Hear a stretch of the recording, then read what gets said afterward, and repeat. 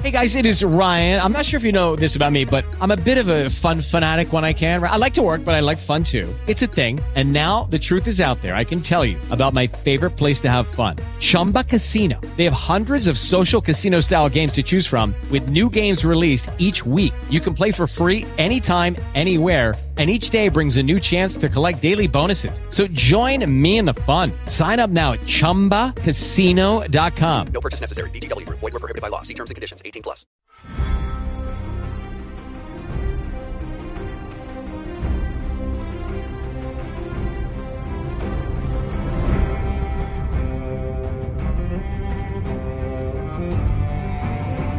Welcome to Sister Speak Game of Thrones, where we discuss Season 3 of the HBO series Game of Thrones from a sister's point of view. I'm Sister J. And I'm Sister K. And welcome to episode 15. Let's get started. Okay. Okay, welcome back, Sister J. Welcome back, Sister K. And we are going to be talking about the episode titled, And Now His Watch is Ended. Yep. The fourth episode of the season. The best one. So far. Yep. Yeah, of it's the season. The best yes. one so far. Yes, it was. I was hooping and hollering. I think everybody was. At my TV. Yep. Everybody finally got what they've been asking for. Yep. So, where do we start, Sister J? Well, as always, let's start with the first scenes. And that's Jamie and Brienne. Ugh. Well, This was a hot-ass mess. it was a mess, but I have to admit, I did not feel sorry for Jamie at all. I did. I know some people felt some sympathy for him. I did. Especially when, he was all down in that mud and stuff, and they was kicking him, and he was trying to fight with his left hand. No, because all the time that's happening to him, I'm thinking, yeah, and you tried to kill a little boy. Well, true. So, and no, I don't have no sympathy. I agree with that. But I did feel for him, a soldier or knight, to have lost his fighting hand. Oh, please. That's the best. That was the best revenge or the best karma for him. Well, that's for all the crap that he's done. But true. But I thought it was interesting. Before he fell off his horse in the mud, I thought it was real interesting and revealing. All the taunting that those men was doing. Yeah. So that lets you know that everybody in the whole dang kingdom knows that him and his sister have sex with one another. Oh, yeah. Oh, yes, because Stan has sent it to everybody. Well, that's true, too. Everybody knows. Yeah. But still. The only one who has not acknowledged it, who I want to, is Daddy Tywin. Yeah, is the daddy. Yeah. I want him in one of their conversations to say, oh, and what's this bullshit I hear about you and your brother? No. While he's talking mucho shit about Tyrion, I want him to talk about this incestuous relationship. But he's not. Because he know Joffrey is their offspring. Hell, he know that. He ain't stupid. Well, but anyway. Before they even fall off the horse. Yeah. They taunting him, though. Well, not even the taunting. Just him riding the horse. Yep. And you see that big-ass white hand around his neck. Yeah, they made a necklace out of his hand. That's nasty. That was nasty. Now, that part was nasty. I was like, oh, hell no. That was too much. Well, I got to admit, what I said was, that is gross, but that's what you get. No. Oh, yeah. I wouldn't want nobody to have their hand cut off. You know what? Especially in them times. Hey. They ain't got no medicine or morphine. They probably didn't even burn it off on the end. Like I tell people all the time, karma is a bitch, so you don't be doing shit. Well. Anyway. Okay. I thought it was interesting, too, that bless Brienne's heart. She gonna try to help him. Hey, she was headbutting them dudes, everything, until, a whole bunch of them put out their swords. We all know Jamie has done bad by trying to kill Brienne. We know that. But that doesn't mean that... I still like his character, and I still feel like he's somewhat honorable, except for that part of his story. But other than that, everything that he has said and done, I have somewhat liked, especially last season when he's telling Lady Catelyn Your husband, he was honorable, whatever. But I think I've been more honorable than him. I've only been with one woman in my life. I didn't lie. I mean, different things. Even going as far as to helping save Brienne, to me, kind of redeemed him a little bit. Not to me. Not at all. Okay. Yeah, and it has nothing to do, for me, with liking his character or disliking his character. His character is a necessary character on there. But I don't feel a damn bit of sympathy for him. And, frankly, they should have kicked him some more. No. Yeah, because there is consequences to what you do. You know, Sister J, you evil. Hey. Evil. In that sense, yeah, you're going to try to kill a little boy. Well, that's true, yes. Please. Oh, hell no. And him and his effed up family started this whole shit. True. With his crazy offspring, incestuous offspring son talking about chop his head off. You know? It's his old evil son. That's why they got prohibitions against that shit. Because they're brain damaged. Well, Joffrey is, but anyway. Anyway, Brienne, right. Brienne, despite all the shit he's done, she is worried about him. She wants to make sure he doesn't die. Because then she can't fulfill her promise. Oh, she can't fulfill her promise? No way, because they got captured. Damn. So that's not even in her brain. She trying to preserve herself.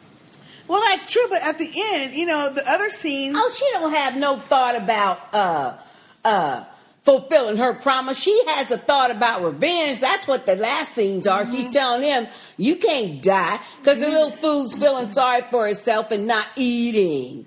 He says, because, I'm now nothing without my sword hand. I like what Brienne said. She told him you exactly what is true. Of what the other parts of the world has felt. No, she said, you got a taste of the real world. The real world.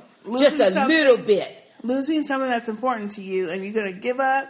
She's like, you worse than a woman. No, that ain't what she said. What she said was, you got a little taste of the real world where people lose something important to them every day. Yep. And you got one little bitty thing. And I agree with her. This is a grown-ass man, probably in 30-something. Think of all the shit he done just being a Lannister. And like the fool said before he cut his arm off, all you got to say is, my father. Well, your daddy ain't here. And I agree. Think of all the shit he done. All of them done. And then he's sitting up there whining and feeling pity for his damn self because my whole identity's wrapped up in being the king slayer. And he probably didn't slay no damn king nowhere. That's probably embellishment. No, he did. But anyway. No, he did. Anyway. People saw him. Anyway.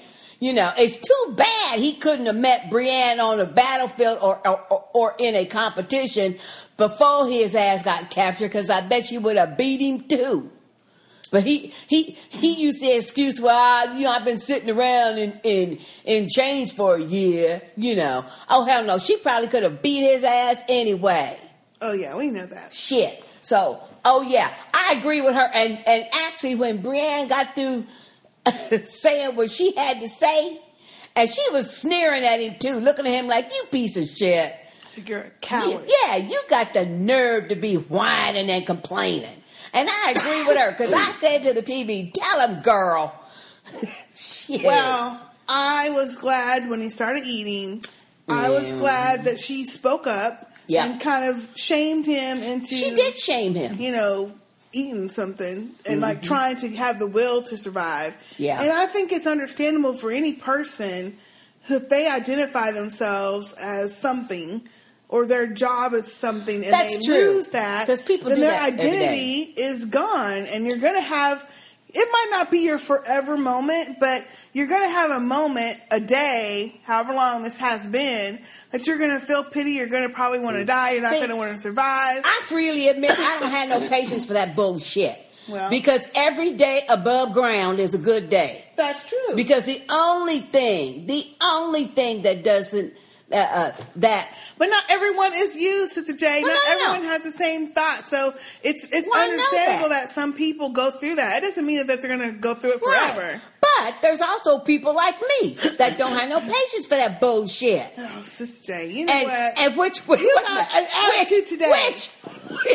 at the moment, Brienne was one of them. She didn't have no patience for that bullshit. Today. Anyway, let's move on. Belligerent ass. Let's move on. Then Brienne asked him, how come he helped her? Why come he helped her? Yeah. Because, he told that story about the blue, Tarth being the blue island, Sapphire Island, because of sapphires, and it's really because the water's so blue. Yeah. I thought that was interesting. He never did answer her, though. He just kind of looked at her. Because he doesn't want to admit that he cared about what happened to her. Just like if he asked her, why are you trying to make me eat? She's not going to admit that she cares about what happened to him. Because they're supposed to be adversaries at this point. But they both care for the other one, quite as it's kept. Well, they both got to survive, too. Well, I think it's deeper than that. But, it hasn't come to that. But I think at this point, they have kind of bonded through their little walk through the woods towards King's Landing. Okay. And he doesn't want to see her hurt, and she doesn't want to see him hurt either. Yeah. Okay, let's move on to Tyrion when he's talking to Varys. Ooh, now, wait a minute. We don't see Tyrion too much. Actually, this is the only scene we see him in. Yeah, that's okay, though. That's the only scene that we see little Tyrion. That's okay, because this episode... Oh, I love Varys. To me, I was like, okay, Tyrion is my favorite character, and then Varys. Oh, I love Varys. I always have. Love this scene. I love this scene. I loved it. And you know what, though? Now, I have to admit, this is the scene where I felt bad. And that's his backstory. I felt so bad for him. Well, I did. I thought, oh my goodness, how awful is that? It's awful. I didn't feel bad awful. for him. I did. I felt so bad for him. When he got to the end of his story, I was like, oh shit. True, but just like a Lannister does, he's telling him his little horrific backstory, and Tyrion, all he's getting is, okay, yeah, well, but, I want to actually have some revenge and find out who killed me. Well, but that's before he got to his story, though. That's before he got through the whole thing. His original intent was to go there and get proof, if he could, that Cersei tried to kill him. Yeah. I don't know why he needs proof, but he needs proof. Well, so that he knows what he's going to do. Right. And, of course, Varys is like, I don't have any proof. It's just whispers. As he's opening up this big-ass crate. And the whole time he's opening up this crate, I'm like, well, damn, couldn't you get somebody to help you? Well, but of course you find out later. But I noticed right away that it was something breathing because there's holes in it. Right. And as soon as that scene came up and he's, working, he's talking to Tyrion nonchalant, but he's steadily working to open up that crate. And I thought, oh shit, what kind of animal or what is up in there? Because it's got breathing holes. Right. Well, oh my goodness, that was an excellent scene. Story. I love the way he told the story. Yeah, that was great, and it explained a lot about why he didn't want Stannis in charge. He hates magic. Exactly. How he said, I told myself I'm gonna survive. I have to survive, and you have to tend your influence like a weed, and it will grow. And he says, if you have the patience, influence is like a weed. Yeah. It takes a hold, but it takes time to grow. Yeah, he said the influence is like a weed. You have to tend to it. He said he tended to his.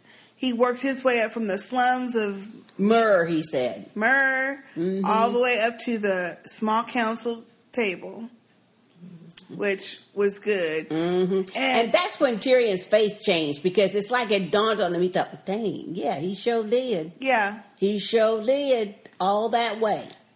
And then I liked it when he finally did open up the lid. And he told him, he says, I have no doubt that your influence will grow and you will have your revenge if you have the stomach for it. The patience for it, too. Yeah. And when he opened it up and he kind of held his nose, I was thinking, ooh, I knew that man stank like hell. But Tyrion's face, to me, that was priceless. Filled with horror, disgust, and admiration, I think. A little bit, but I think more horror, because even though Tyrion is smart and can be ruthless, he's not at that point yet. Well, but see, and I like when Varys said, if you have the stomach for it. And the patience, because like he said, this is what I like about Varys, and that is, I think so many people, including Tyrion, underestimate him simply because of his manner. He never raises his voice. He don't talk real excited. He don't talk real fast. He's always just very even and very matter of fact like. And people, I think, assume that he is harmless. Right. You know? And I think, to me, that was a part of Tyrion's realization that, oh, damn, this dude is ruthless, and he's just so this dude nice with it. Playing because he ain't playing. He didn't forget shit from he, obviously at least 30, 40 years ago. Did you see how he done sewed that dude's mouth up? Or whoever he got to get him sewed his mouth up. Sewed his mouth up. Yep. Had him chained up. And sewed his mouth up. That's the part and that sorcerer looked terrified. Terrified, yeah, that'd be the word, terrified. He was terrified. I thought to myself, yeah, keep him in that damn crate. I want to know what he does with him. Yeah. That's what I want to know. That'd be great. What's his revenge really going to be? That's going to be Is he going to keep great. him in that box and just slice off of him every once in a while? Yeah. Or what he going to do? He could. Mm-hmm. That'd be some good revenge, wouldn't it? But the point is that he hunt that food down. 30 years ago or 40, yeah, however long it was. But he hunted him down and got him in a crate shipped to him. That's too much. Oh, man, now that's some awesome stuff. So they better leave. You know what, little finger, he better watch it. Well, but you know what? Let's get into that next. Well, let's stick with Varys. Yeah, let's stick with Varys.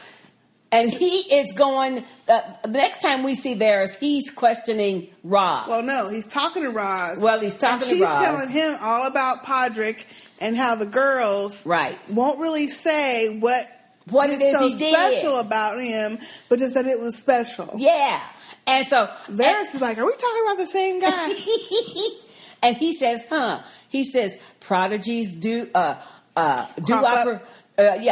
up in the strangest places, yep. you know.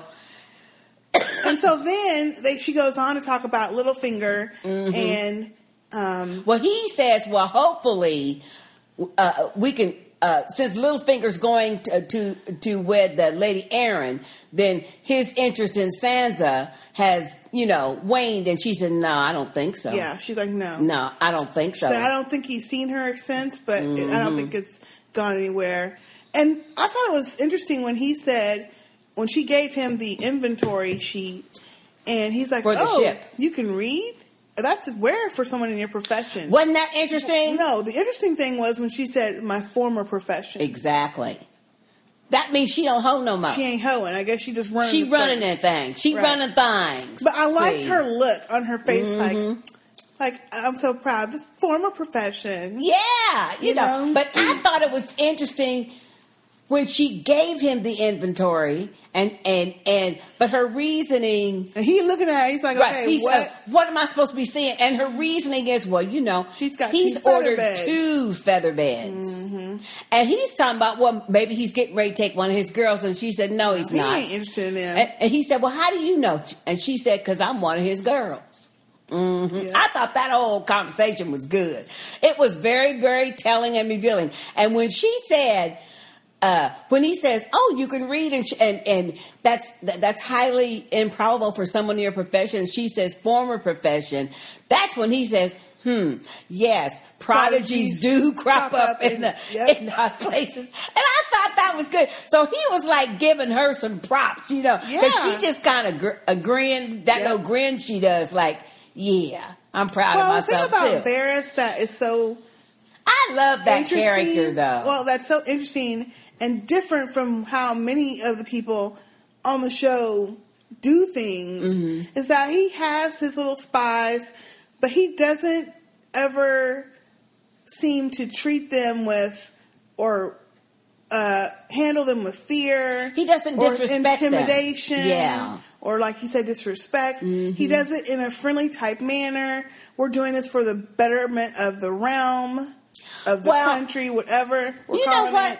And you can't help but say, he's right. Yeah, I should give him information because whatever else I know about Varys, he might be sneaky as hell, but he's doing this for the betterment of everybody. And he always says that. Yeah. But he does exactly what people, even today, do, successful people do. And that is, you have to grease the squeaky wheel. You have to treat people not only with respect and stuff, but make them think and believe that you genuinely like them and care about them. Not saying that he doesn't, but the people who get things done, you certainly aren't going to treat someone badly and then that same person, you got to go and ask for something. Right. Because it don't work. Right. So he knows how to do that. Treat everybody with some respect of their person and their station in whatever their little life is.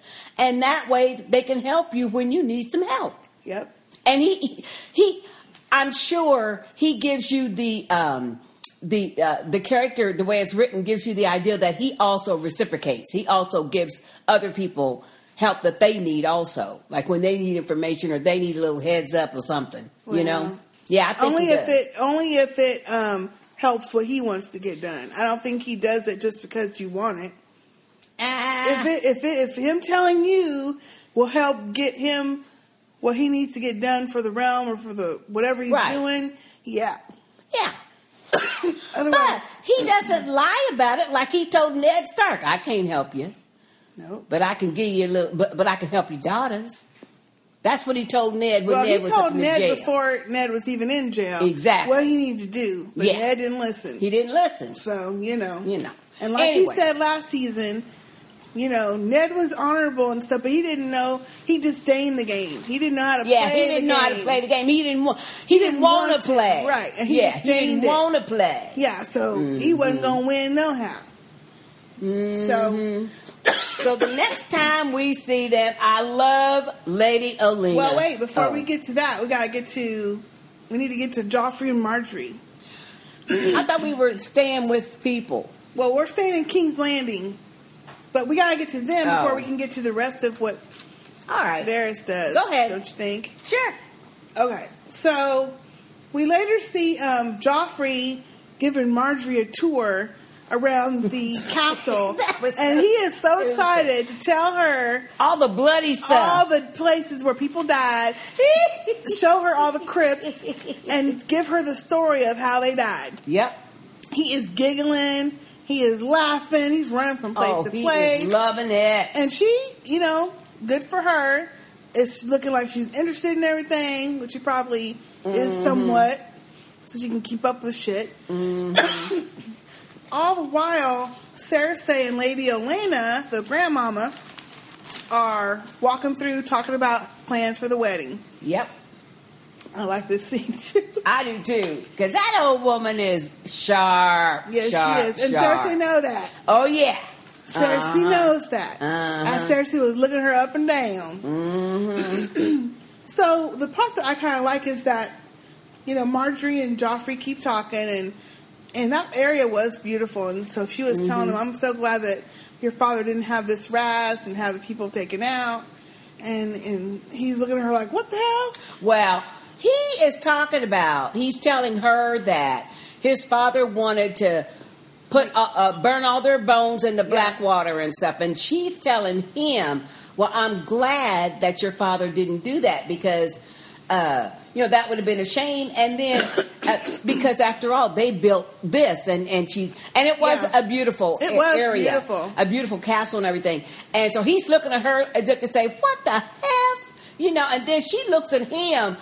Did you see her face instantly change? And she went, pardon me. But what she says is, sometimes severity is the price we pay for greatness.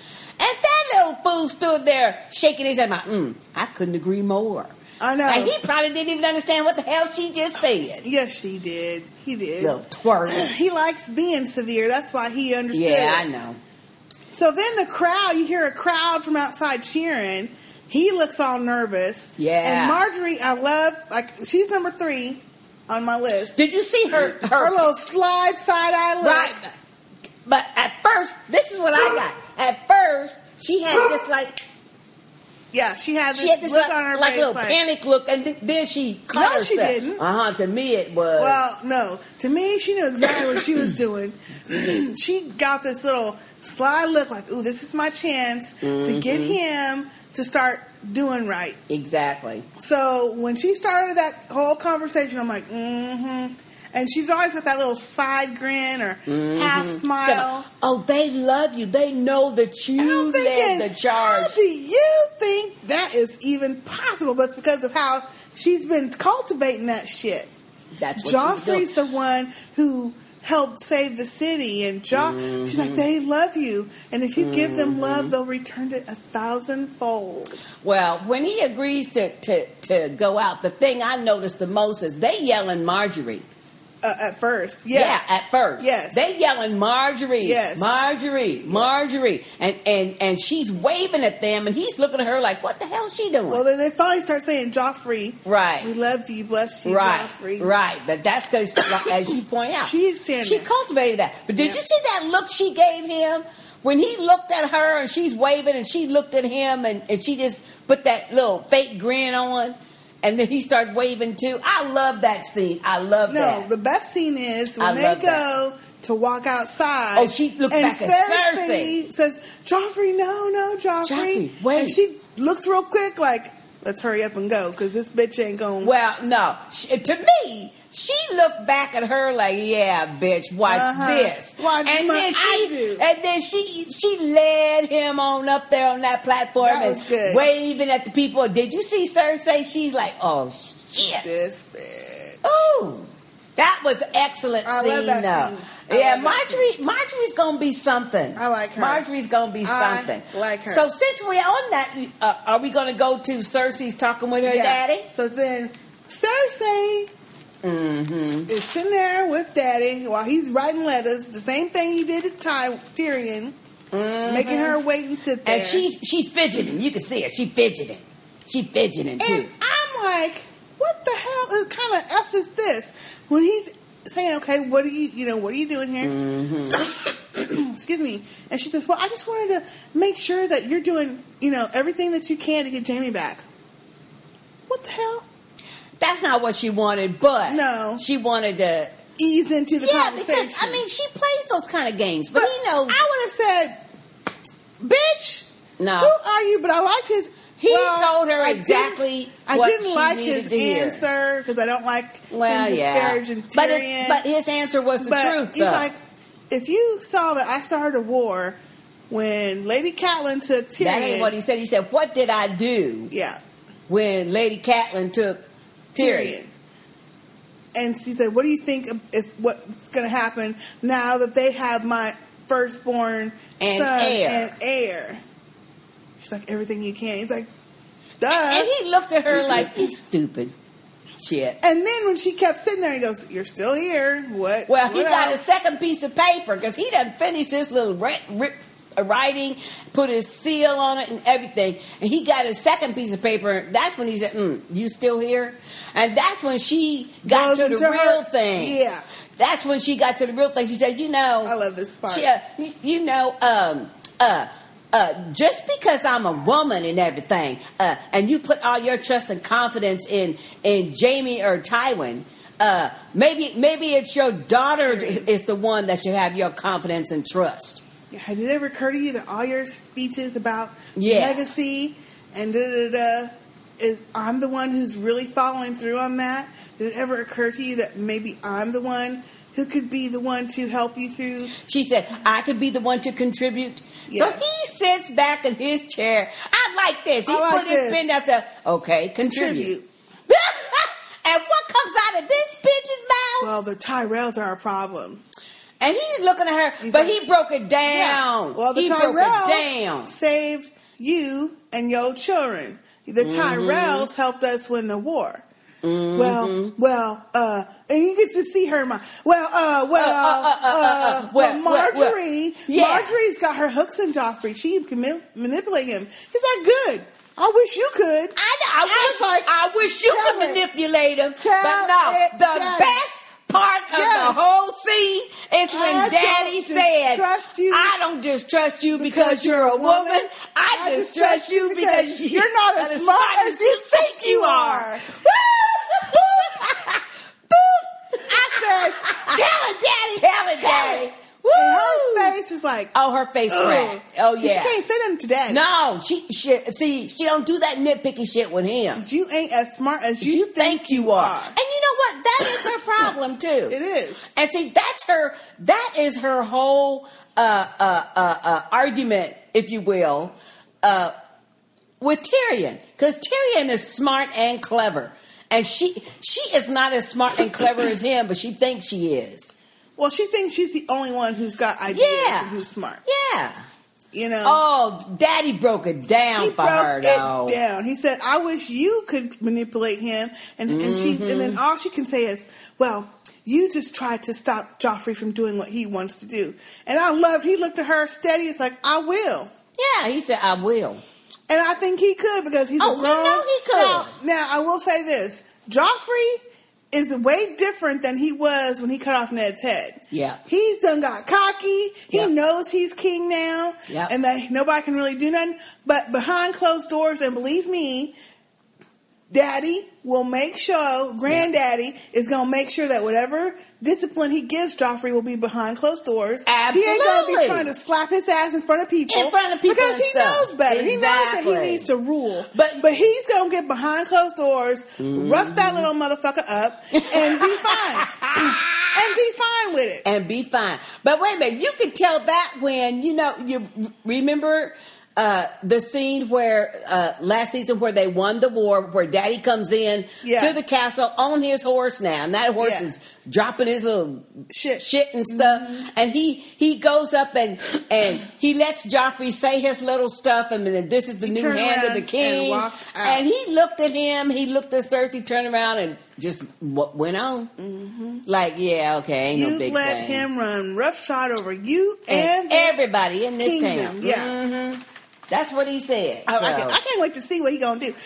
Now, I will say this. Joffrey a little different now, so Joffrey might try to get rowdy-bowdy. Oh, but he ain't going to be as rowdy as Granddaddy. But Granddaddy, I think... Granddaddy can get him. Right. Oh, yeah. Now, Granddaddy can get him. HBO Go, the guy who plays him, and I always never catch his name.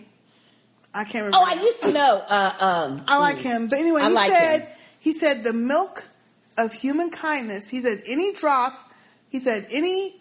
milk of human kindness. No, he said any drop of the milk of human kindness. The way he said it was good, though. That's what I'm trying to remember. He said if he has any drop of human kindness by now, it's been curdled. Basically, Tywin Lannister, the character. Which he's basically saying, so if he has something in him, it's all turned to shit. We know what that means. He gonna get rowdy-bowdy right on back with Joffrey if he tries. Okay, let's go on to Lady Olenna and Varys. Talking about Sansa. I like Lady Olenna. She had me dying. Talking about her. Telling her, ooh, look, a spider in the garden. Yeah. Oh, that was cracking me up. Oh, no, what was cracking me up first was when the other little girls trying to show her what she embroidered. Which is a rose. Instead of just saying, oh, how nice, she's like, oh, another damn rose. Well, because I eat on roses. We do Isn't that their little central thing? Yeah, but yellow rose. She's like, oh, but a dire wolf. Oh, that's strong. That's strength. She had me cracking. She had me cracking up. She said, what about? It's too bad we don't have like dire wolves and krakens and krakens and stuff. Winter is coming. Now that's really good. She was having me cracking up. She said, but a yellow rose? Nah. Then she sees Varys walking up through the garden, and look, girls. A spider in the garden. Oh, I like that. This whole scene was good to me. It was so good. Yeah. And they are really good together though, in their scenes, because they're both very clever. Yeah. And they're both always thinking ahead. Because when he says, "Oh well, I just wanted to welcome you. My mistake. I thought you liked Sansa's cared for her future like I did." And she says, "Oh, are you giving up that quick?" Yeah. Well, I liked it when he said, "Well, I've heard you have a new friend in Sansa Stark." She's like, "Oh, just because I had lunch with her?" He's like, "Well, I thought you really liked her and that you found her very interesting." She's like, "No, not really." Yeah, she said, "No, not really." No, but she's had an interesting childhood. Yeah, that was funny to me. So, oh, you find her interesting? No, not really. Not really. And when they were walking in the garden, and she says, "Oh, so you really do care for something about Sansa?" And he says, "Well, I knew her father. No, I really liked her father, or something like that. I pick my friends carefully and my enemies even more carefully." And she said, "Well, which one is Sansa?" And he's like, "Neither. I just knew her father." Right. And she's like, "Oh yeah," or he said, "I admired her father." She's like, "Yes, so did so many others, but who helped stand up for him when he was getting his head cut off?" Yeah, that was good. And he's like, "No one could have helped him," which is true. He said, "But maybe I can help his daughter." Mm-hmm. That's true. And so when he goes through the story, and I'm thinking, "Ooh, he's so right." He's like, Littlefinger. And see, I didn't realize that. I didn't think about. I didn't think about it. Yeah, I thought he just wanted Sansa because she was part of Catelyn. Yeah, But honey, he had ulterior motives. He done plotted that shit out. And Varys figured this shit out, which is so smart. He's like, he had no money, he's got money now, he's got an army now, and he's about to have a third. Or money and land. Yeah, sorry. Money and land now. And he's about to have an army because he's telling her, if Robb Stark fails, then the key to the north is Sansa Stark. Yep. Yeah. And whoever got her is going to have all those Bannermen and all those other people. This is the interesting thing. When she said, "You must really hate him to try to undermine him like this," he's like, "No, I'd rather enjoy him." And I think he was truthful. Yeah. He says, "But he will burn this country to the ground if he could be king of the ashes." Yeah. In other words, I need to protect this country, this world. And you are correct, though. That's what he has said from season 1. Yep. He cares about the realm. That's what he cares about. Mm-hmm. Not his personal aggrandizement. Like Baelish is all about himself. Yep. I need some land. I need some title. I need everything. Money. But you know what? Now this confirms for me. Varys' conversation with Lady Olenna confirms for me that side eye that Baelish gave Tywin when he made the announcement that he was going to Erie to marry the Lady Arryn, because he gave him that side eye. Oh, he ain't marrying her. He ain't marrying her. Well, I knew that, though. We didn't talk about it, but I kind of figured that. He didn't want her. Their crazy ass kid. Mm-hmm. Nursing a 10-year-old. Breastfeeding a 10-year-old. Damn. Okay. So then he says, "Well, I have an idea that could help." And she's like, "Well, you don't have to be clever for that." And they walked off. Yeah, and I thought, oh, yeah. Yeah. So then we see Sansa out in the country somewhere by the shoreline praying on this big rock. She's probably praying to that weirwood. I can't think of the name of the trees they. Yeah, there you go. Would pray to in Winterfell. Uh-huh. And Marjorie comes walking up. I love this part too. Oh, I love it when she's trying to. Well, when she tells the guards to leave, we need some privacy. You can go back, and they just stood there. And wait, she didn't even turn around. She just excuse me. She just said, "Oh, give me your names, and I'll tell King Joffrey to deal with you later." No, she said, "If you'll give me your names, I'll make sure that the king talks to you later." And they mosey on off. And just kept on walking, never turned around. See if they was gone. Nothing. Now this scene was kind of cute. I like this scene too. It was really cute, and it was sweet. This is the one scene or the one time that I felt sorry for Sansa because, I mean, to me, the look on her face, she just wants to talk to her so bad, but she's afraid. Yeah. And especially because she thinks Lord Baelish is going to be taking her home, then she's not saying anything. You know what I mean? But I think she really wanted to talk to somebody, to tell somebody. Well, I don't know about that. I mean, Marjorie asked her twice. Yeah. And even tried to cajole her into telling her, and she still wasn't going to say nothing. For. And she was praying for, let me get off this place with Lord Baelish. Yeah. Littlefinger. Yeah. And so I think what Marjorie did is she's like, you know what, let me let that go. Let me do it a different way. Yeah. And she kind of went around about how she wanted to get the message across. Mm-hmm. Because Marjorie and them know, they smart. Oh, yeah. She knows. But I like it when she says, I would love, you need to go to Winter Highgarden. I want us to be friends. I want us to be very close. Mm-hmm. And she was like, that would make me very happy. And that was so cute when she said that. I know. And then when she started just going on about Highgarden, the scene that got me a little bit was when she was like, you have to come. It's so great. And Sansa just like, well, the Queen I don't think the Queen will let me go. And honey, Marjorie said, but she didn't skip a beat. You mean the Queen Regent? Well, once I marry Joffrey, I'll be queen.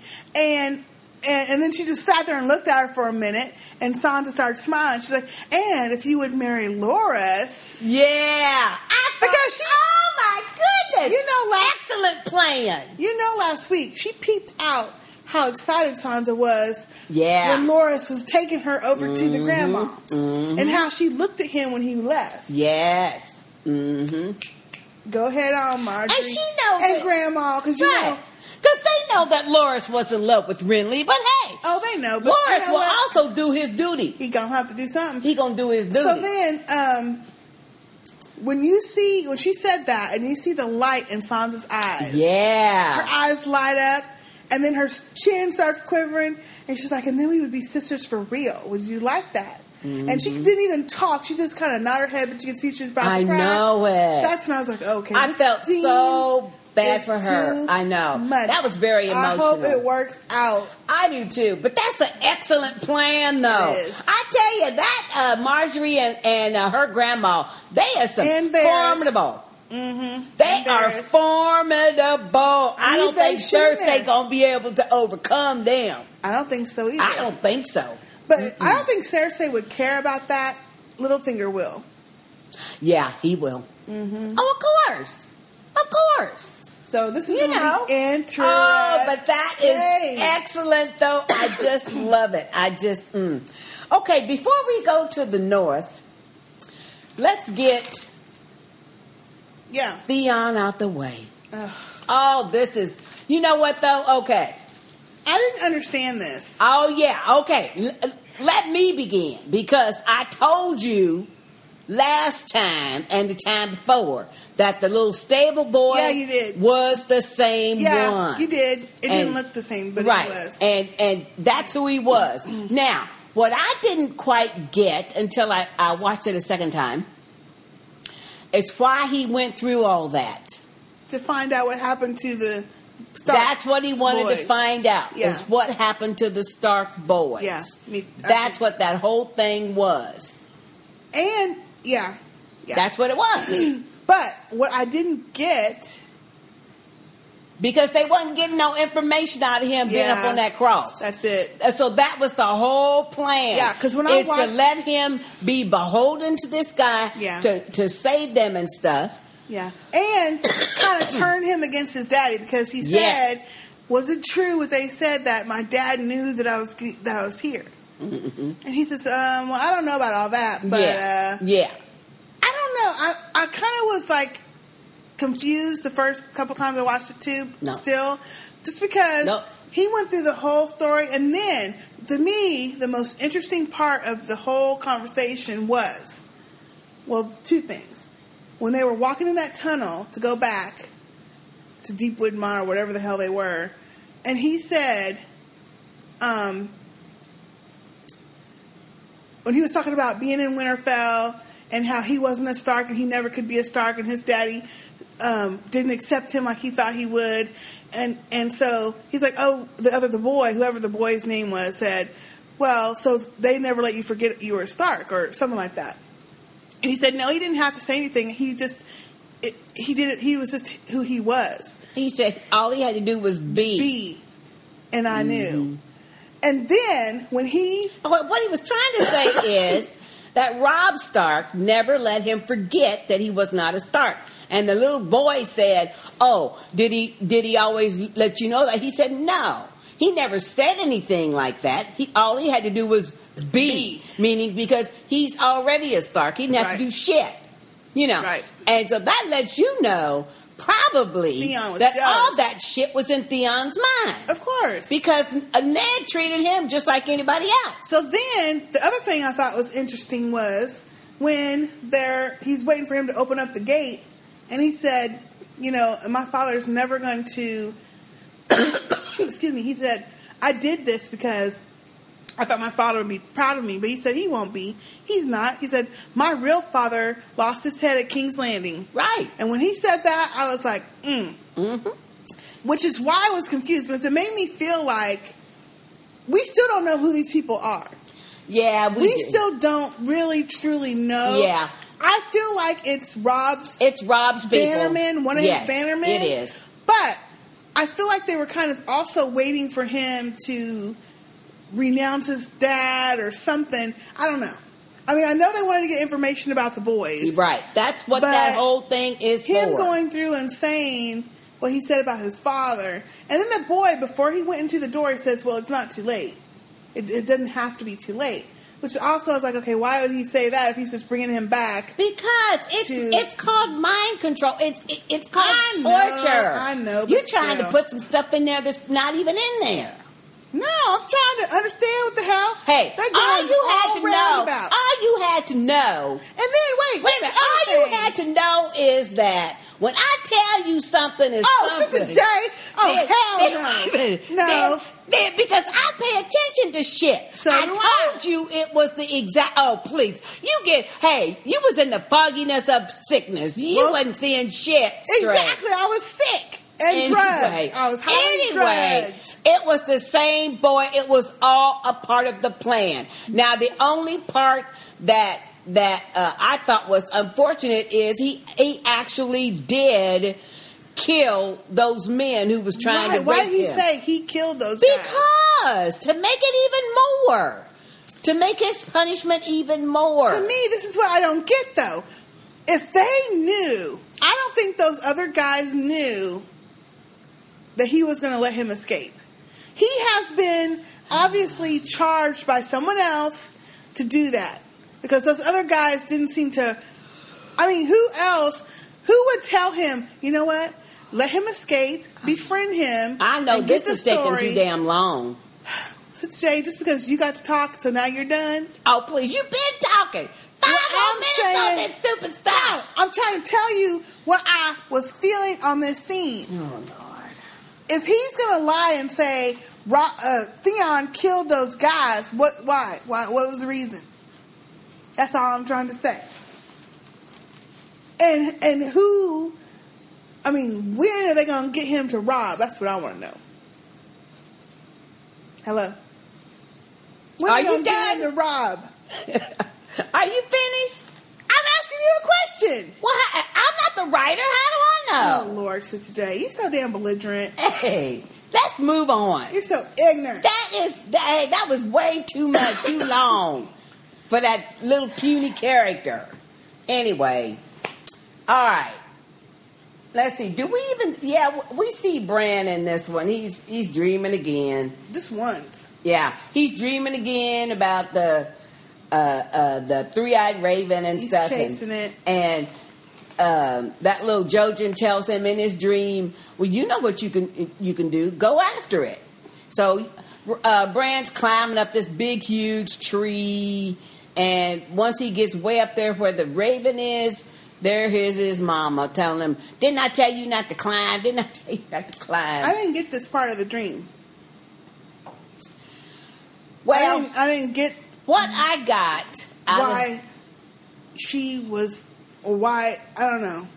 Why he had her in his dream. Because shaking him and then kind of falling off. Because she is the one who had continually told him, don't be climbing. Actually, that day that he was climbing up that wall, she, don't be climbing, don't be climbing, don't be climbing.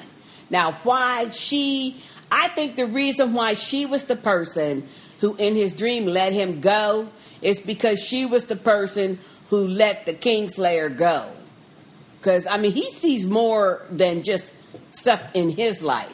What I thought was interesting about this whole scene is that Jojen saw it too. And he looked like he was embarrassed. Disappointed. No, to me, he looked like he was embarrassed to be able to see his dream, because to me, it was more personal to Bran.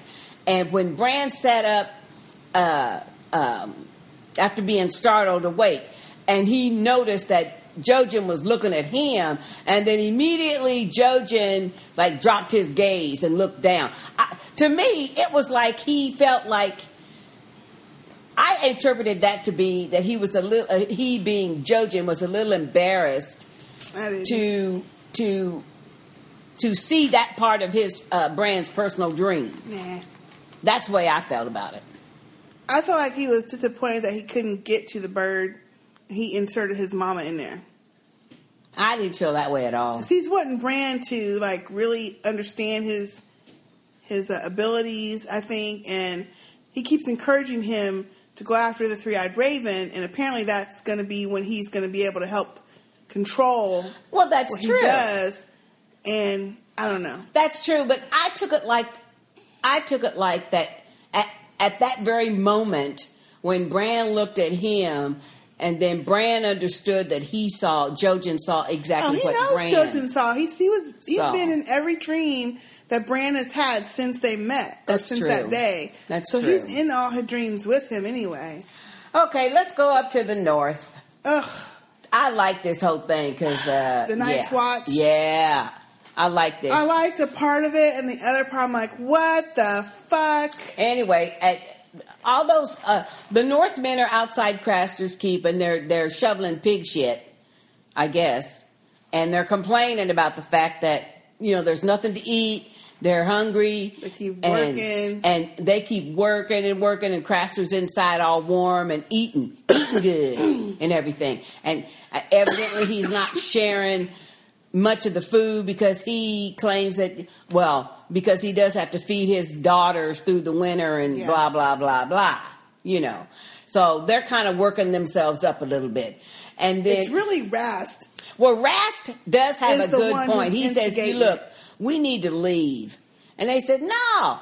Why the other ones would say this was stupid to me. They said, no, I mean, he probably looks upon us like the sons he never had. Oh, fool, don't you know he takes the boy babies out in the woods and leaves them? Y'all know that shit.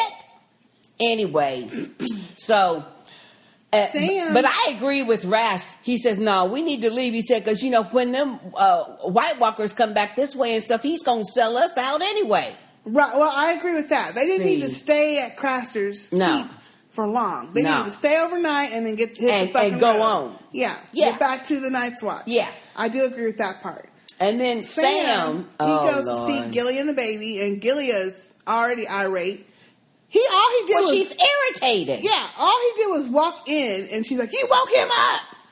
I'm like, "Girl, he didn't wake that baby up." Yeah, he did. No, he didn't. Yeah, he did. And I agree with Gilly. She said, "Look, I don't have time for you," which is true. And when she said that, I said to the TV, "Amen." Get your ass out. Because she is upset and worried because she knows what happens to boy babies. Yeah, I'm surprised the baby's still with her. Yeah, probably only because all those men are there. The men are there, and he hasn't had a chance because he don't want to leave them to go out into the woods to take that baby. Remember? Well, he did the last time. Yeah, but they was all sleeping shit. Right. This is different. Yeah. So anyway, she tries to give him the thimble back, which I thought was kind of sad. I didn't. He said, "No, I wanted you to have chicken. I don't have time for you. I don't have time for you. I only have time for him because he didn't have much time left. Mm-hmm. Can you help me save my baby?" And he's standing there like a lump. No, he can't do shit. And so she's, in essence, telling him, look, then you need to get to stepping. Right. If you can't do the one thing that I need, then get to stepping because I don't have time for your ass. Well, I mean, that's understandable. And I agree with her. Yeah. Then, okay. So then they have a funeral. Yeah. They have a funeral for someone named Bannon. Commander Mormont don't know much about the dude. He said, where he from? He said, Ras still talking shit. Whitewater Way or something like that. Or Grin, I can't remember if it's Ed or Grin. One of them said, "Oh, Bannon smell good now that he's toasting."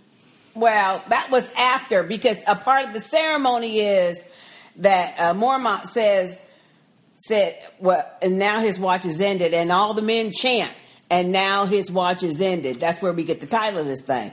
Then that guy says, I never knew Bannon could smell so good. Because, that's that burning flesh. Oh, shit. Ras still talking shit. He's still talking shit. We get into the tent and Craster's talking shit. Talk about, oh, you only got one son, Mormont? I got 99. I just had my 99th son while he's smacking on a bone. Right, and he ain't got 99 sons. He ain't got one of them but one because he gave all 99 of them away. He's had 99. Yeah. Oh, nasty ass thing. So Carl, all of a sudden, this dude named Carl come up, which looked like Owen from Torchwood, didn't he? He did. I think it's Owen from Torchwood. Maybe it is Owen. And I actually like the actor. I do too. He come in, and you already knew when he started talking that he was trying to start some shit. Oh, he wanted to start some shit. He's like, look, we hungry. We know you hoarding shit. You're nasty. Come on with it. And then, of course, Craster starts arguing back, and then Rast is the one that says, no. He says, I'm a God-fearing man. And he said, no, you a stingy bastard. Yeah. And that's when Craster gets all upset. He got his little weapon out talking about the next person that calls me a bastard, I'm going to stick him. And Mormont, in the meantime, he done grabbed Rast's shoulder and took him out of the tent. He's trying to calm it down, saying, look, everybody go outside. They said, no, it's cold out there. Yeah. I like that answer, too. He said, no, it's cold out there and there's nothing to eat. Honey, so Carl says, you a bastard, you molesting. He says, you a daughter effing bastard. Waiting for Craster to come because he was ready for his ass. He was ready. Stuck him. He stabbed him. Now, what Carl did that was kind of jacked was then he grabs one of the daughter girls and says, tell me where the stash is or I'm going to do you the same way. Same way. So, hey, I can't blame him because they're hungry. Well, the girl probably would have told your ass anyway if you'd have No, because they were screaming. A damn minute. Well, she was screaming because he grabbed her up. Hey. Anyway, so Commander Mormont to me was justified. He said, put her down. Well, of course. Let her go. He wasn't sad that Craster was dead. Shit, he didn't give a fuck. A Rast got him, honey, before he could say nothing, I was screaming at the TV. I'm like, what the holy hell? Rast done stuck Commander Mormont in the back. In the back. He kind of falls back. And he grabs Rast and is choking him. Choking Rast, and then he realizes that he's fucking stabbed. Well, the internal bleeding has started, so. Then everybody starts fucking fighting. Oh. They grabbing people up, sticking them. I think Ed and Grin are starting to fight with Carl because he done killed Commander Mormont. Exactly. So then it's just a free-for-all. Everybody fighting, killing up each other. Sam luckily runs. What do you mean, luckily? That's what he does. Well, that's fine. I like him. Shit. Run, honey, run. He goes to Gilly. He's right, though, because all of the men, believe me, they done killed up those girls, raped up those girls. They're no better than Craster, actually. You know that's what they're doing. Anyway, Sam goes to Gilly and says, we got to go. And she's like, I'm not going out there. He's like, we got to go, bitch. Grab the baby up. And thankfully, she said, so I know where to go. So they start running. I'm thinking, look, y'all better run away from there and watch out for White Walkers because they know there is a boy baby. They know. Mm-hmm. And then Rast, run, piggy. I'm going to get you one of these nights. Mm-hmm. I'm like, oh, Lord. Well, I was shocked. I did not see that coming. Well, I did not even cross my mind that Commander Mormont would be killed like that. Well, not Commander Mormont, but I kind of figured that they was going to have to all double up and kill Craster because he was just way out of control. That's just really ignorant. You know that these are some men who have not only been in battle, but they're there.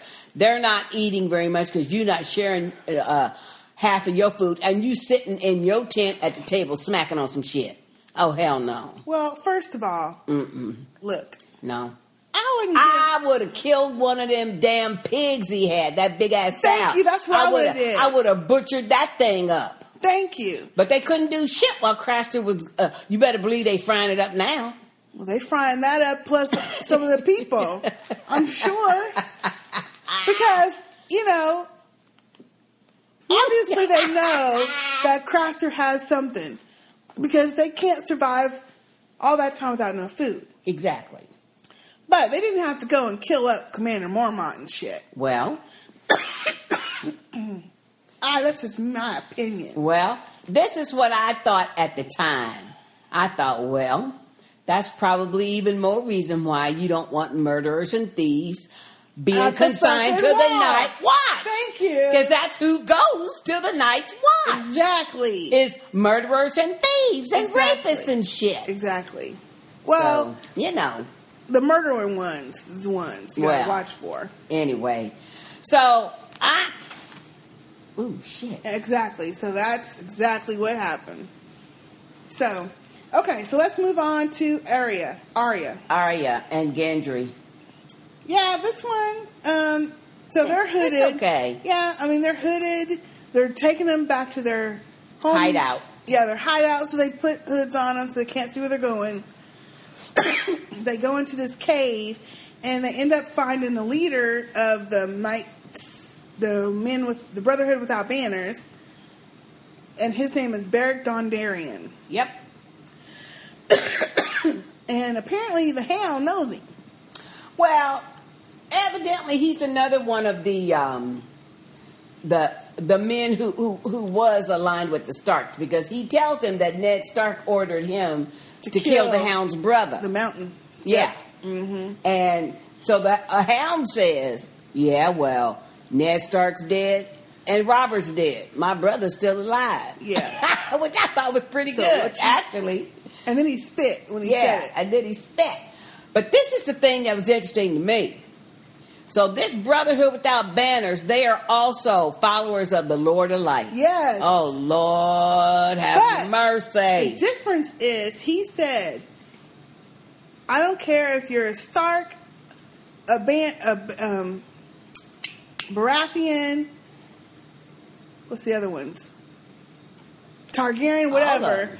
If you prey on the weak, the Brotherhood Without Banners are going to hunt you down. Yeah. So, to me, it was like a Robin Hood type thing. You jack with people who can't fight for themselves, we're going to come after you and get you. Mm-hmm. And, of course, the Hound saying, look, I ain't murdered no Targaryen children. I've never even seen a Targaryen child. Yeah. I have murdered nobody. That was my brother. Yeah. That's when Arya spoke up and said, you killed Micah. Said he wasn't doing nothing. Yep. But you ran him down and you killed him. And he said, well, I was sworn to protect the prince, and he jabbed the prince. And she said, no, he didn't. I did it. Yeah.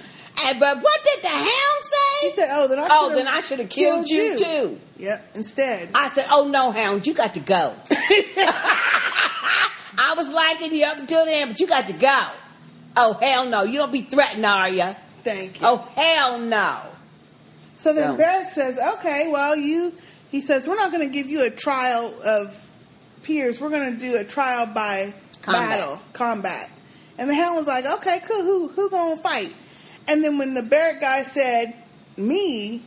Well, first he says, who going to fight me? Oh, you the little, the guy with the bow and arrow. And then he names 2 or 3 of them. He says, or is the little Stark girl going to be it? The most brave. The most brave one here. And that's when Beric said, well, that's true. She might be the most brave one here, but you're going to be fighting me. And I couldn't figure out if... Hound was like, oh shit, or if he was like, oh, okay, I can whip this little fool, or what? I think this is what I think. I think when he said, "You're going to be fighting me," I think the Hound, that gave him a moment of pause, I think. Yeah. Not that he thinks I can't win necessarily, but I think... Like trying to size him up or something? I think he was thinking, oh, shit, I was afraid of that. You know what I mean? Yeah. Because when he first came, he seemed very surprised that this barrack was there in the first place. Mm-hmm. See? So, I think he was probably thinking, oh, Lord, okay, this might be a little more difficult than I thought. Yeah. That's what I think. Not that he's afraid or anything, but I think Plus, he's got this Lord of the Light on him. Yep. Okay, let's move on to Khaleesi. Yep, that was the best part of the whole episode. The best 5 minutes. And once ever. again, I have to say, what did I tell you? Yep, she knew exactly what he was talking about. Mm-hmm. I told ya. Yeah, you did.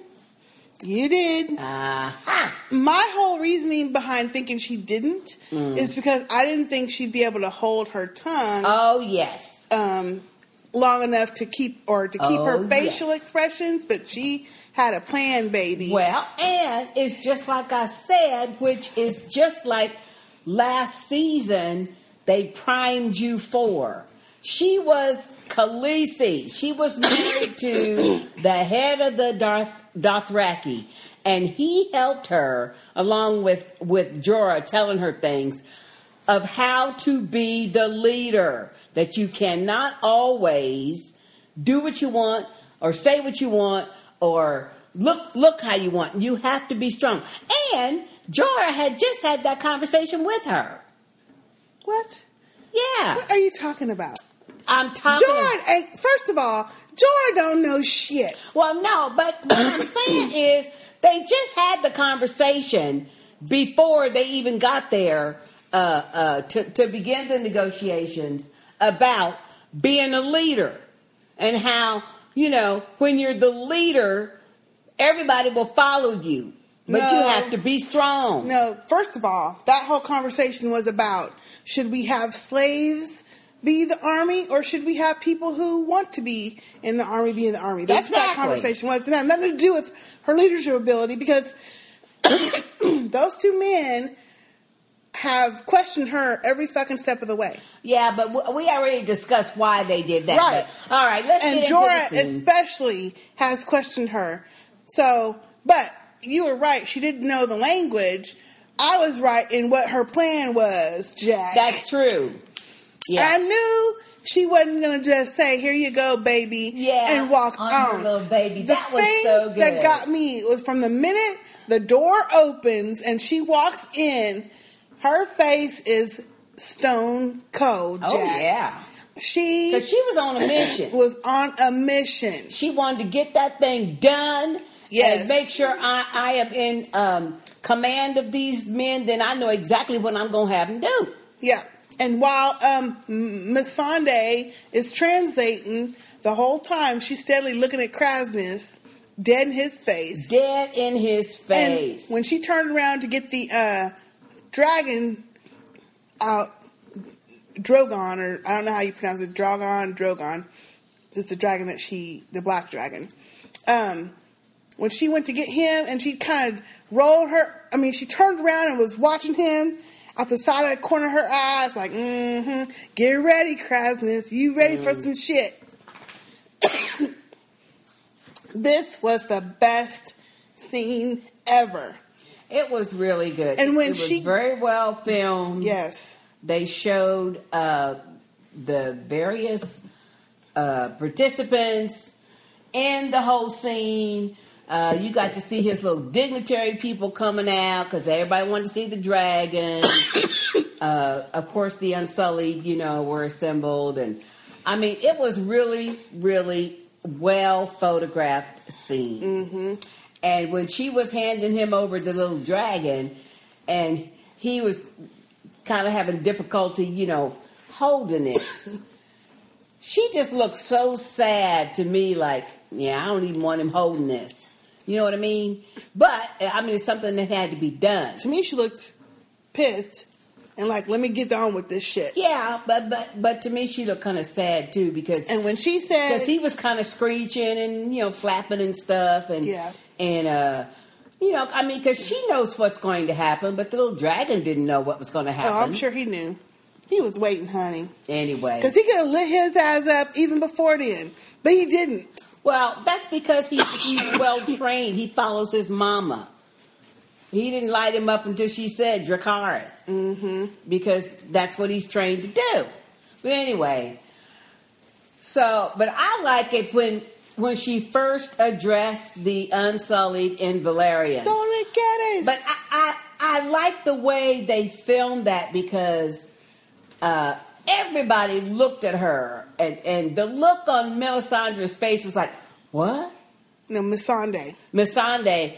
It's like she didn't need me to translate. No, they all like, what? And then when she kept on talking and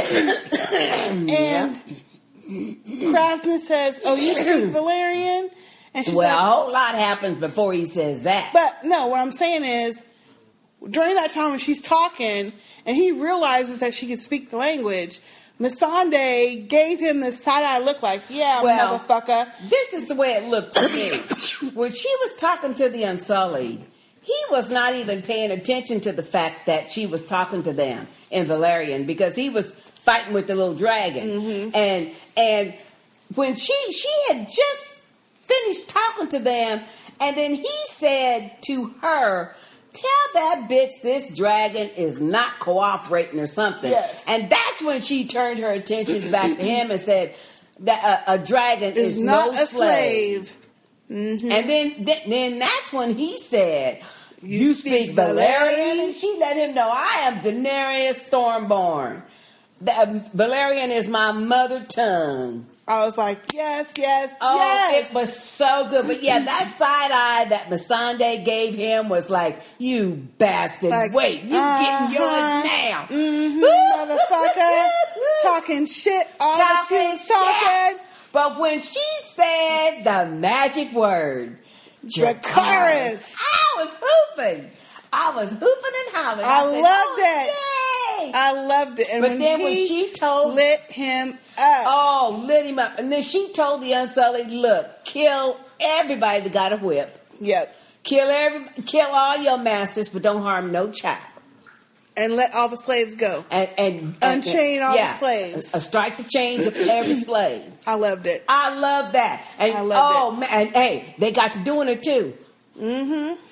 That was awesome. That was I loved it. I loved it. And then when the dragon is lighting up the place and they show her with the fire behind her and she's just standing there like, She's looking around, she's serving like, yeah. Burn all this mother and I am so glad down. That the whole scene they made Jorah and the other fool shut the fuck up. Well, they was shocked. No, I mean before that even happened, when they walk in, and she turns to go get the dragon. Oh no, they wasn't gonna say nothing. No. She done told them already. Look, the next time you do that in front of people, you got to go. You out of here. Mm-hmm. But when she was speaking to the Unsullied the very first time, did you see Jorah and Berenstain Selway? Anyway, they looked at her like, what the shit? Now, see, this is my thing. I'm still annoyed with Jorah. Why the fuck is he shocked? I was wondering that. Why is he surprised? Don't you know that would be the Targaryen's mother tongue? I'm sure he must have known. But I don't know. Because they used the interpreter, though. See, that's what I think. I guess, yeah. You know, you forget. But... oh, that was great. And then, so when all the smoke clears... But this is what I like, When all the smoke clears and you get the scene where Jorah is walking through and everything, if you notice, he didn't say shit. No. He looked at her. I'm glad they didn't let nobody say nothing. No, he didn't say shit. Yep. He looked at her. She didn't even look his way. She just walked on amongst the Unsullied. And I like that scene because you can see really what 8,000 men would look like. Oh, man. That's a lot of fucking people. That's a bunch of people. And she gets That's not including the other people in the town that aren't the Unsullied. Right, that's going the other with them. slaves. Yeah, the other slaves and stuff. Yeah, and the untrained. Yeah. Yeah. And so, and all the women and the kids and everything That's what I'm saying. Yeah. Everybody that wasn't killed But when up. she got up on that horse and she said, look, all of y'all have been slaves, but you are now free. You're free. Will you fight for me as free men? And they started stomping and banging their little things on the ground. Yeah, that was impressive. When she rode, but the best part to me was when she rode off, looked at that whip, and threw it on the ground like, I don't need this. I don't need this. This is what I liked about that scene. I don't need to rule by fear and ugliness. This is what I loved. This is what I liked about that whole I was final little segment, and that is you see her riding on the white horse, and right behind her is Missandei. And what I got from that was when she told her, when Missandei said Valor Margulis, and she said all men must die, and when Khaleesi told her, yes, but we are not men, that's exactly, to me, the whole frame of that scene, because you got the two women in front, the two men behind them coming, and then all the people, and then she has thrown away the vestige, the symbol of a male rule over them Unsullied, which is that whip. No, he was a man. The master's rule. Yeah. All of the other people with whips were men. There weren't no women with no whips. Right, because women are no better than slaves in that time period. Yes. So that was very symbolic. I really like that. I love that whole. Ooh, I can't wait till they get to Westeros. I love the entire. I watched that. I swear 10 times. Oh, I bet I watched it 15 times. I watched it over. Loved it. It was just awesome. The look on their faces when she started speaking. Everything. The whole speech. I don't speak Valyrian, but the whole speech of her saying, "I am Daenerys Stormborn of the House Targaryen, and Valyrian is my mother tongue." Oh, Dracarys, baby. Light that excellent. Mother up. It was excellent. I loved it. It was the best episode. Yes. Okay, before we get into our feedback, I want to say some special shout outs to our Facebook friends who are continually amazing to me. I would like a little shout out going out to Monica, because Monica posted a link on our Facebook page that you can learn to speak Dothraki and Valyrian. I love it because, see, I'm a Star Trekky person, and, you know, I used to know the whole Klingon language, so I love that website. It is just too much fun. So anybody that really wants to know that, go to our Facebook page and look for Monica's link. Also, I want to give a shout out to Estelle. You know that wonderful scene that you just talked about where Daenerys is standing there and the dragons are burning everything and the fire's in her background. Yeah. And Estelle posted a little short video that shows Khaleesi with these sunglasses coming down over her face as that fire's in the background, and it says, "Deal with it." It was really cute. So thank you, Estelle, for that. And I would also like to give a shout out to Michael. He posted the pics of Daenerys when she was telling that Krasny's, what you call him? Valyrian is my mother tongue. So thank you for that. And I got to say, oh Lord, a really good shout out to MK. MK is the inventor of our little drinking game, you know. Haven't heard from MK for a while. But MK posted this funny or die video link called Gay of Thrones. Oh, it's funny. You have got to go see it, y'all. It is hilarious. So thank you very much, MK. Thank you, MK. Oh, I was dying laughing. It was funny. Okay. Where are my dragons? Yeah, I know. I love that Jonathan guy. So I encourage all y'all to go on our Facebook page and check those out if you haven't already. Yes. All right. Okay, let's start out with our iTunes feedback. Okay, cool. We don't have no more ones, do we? I don't know. I haven't looked at them yet. So. Let's hope not. I don't feel like cussing out today. Sister J, don't even go there.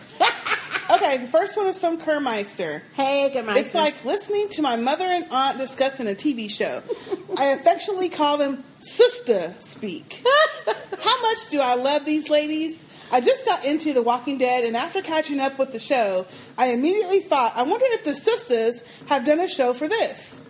Yep. Sure enough, they did, and it was great hearing their perspective and making me laugh. I'm so glad they're back for Game of Thrones. If you enjoy a sister's point of view, these are the girlfriends you need to hear. 5 stars. Thank you so much for that 5-star Thank review. you, Kermeister. Excuse me. The next one is from Michelle510. Hey, Michelle. I love listening to Sister Speaks Game of Thrones podcast. They are so funny and into the show.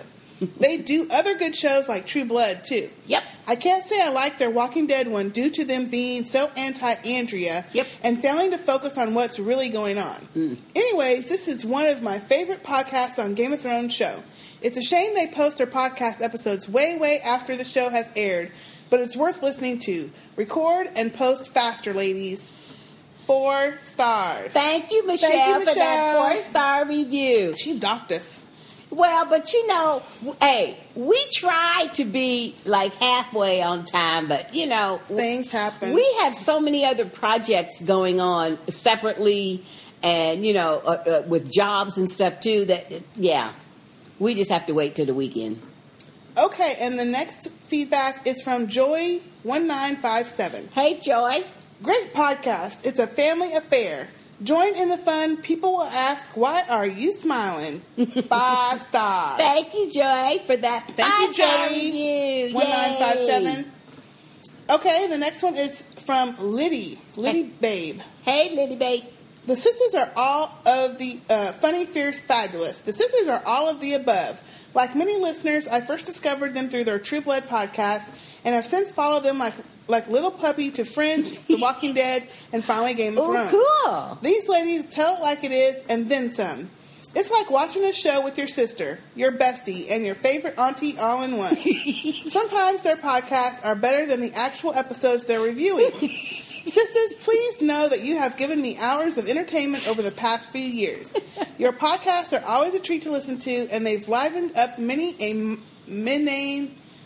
mundane task. Sorry.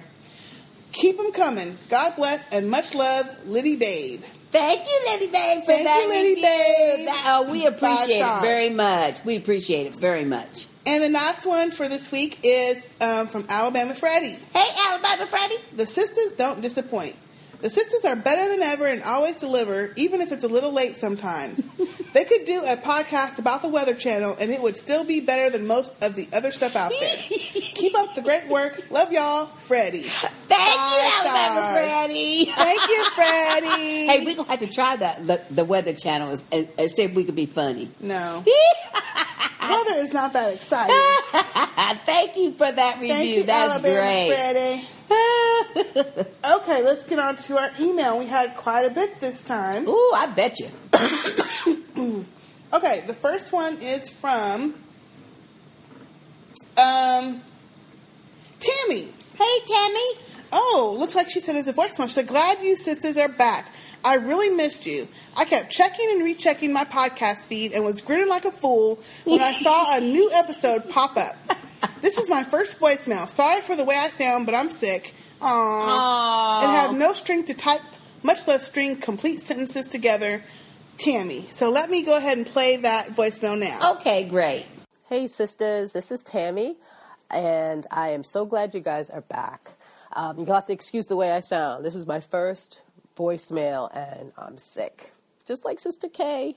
I wanted to tell you guys that I missed you, and I had been actually following you guys on The Walking Dead, even though I didn't actually watch the whole season of The Walking Dead.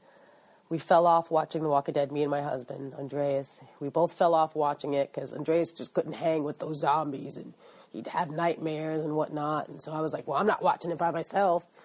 So anyway, I decided to follow the podcast. So that was great. And then I was so excited for Game of Thrones, but then you fell off and you were gone for like a couple weeks. I was real worried. So I'm glad you guys are back. And last night's episode, which was called And Now His Watches End, it was awesome. I think it was just the end that I liked the best, of course, with Daenerys and the dragons and her firing up that dude who I just couldn't stand, who kept calling her, bitch and whore and slut. I was so glad that his ass got burned up.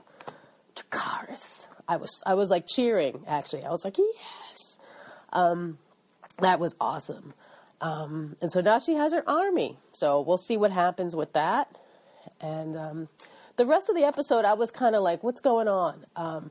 Theon, I actually feel sorry for Theon because at one point he's getting away. And then next thing you know, the guy leads him around in a whole circle only to bring him back and be like, oh, look, I got him. What was the point of that?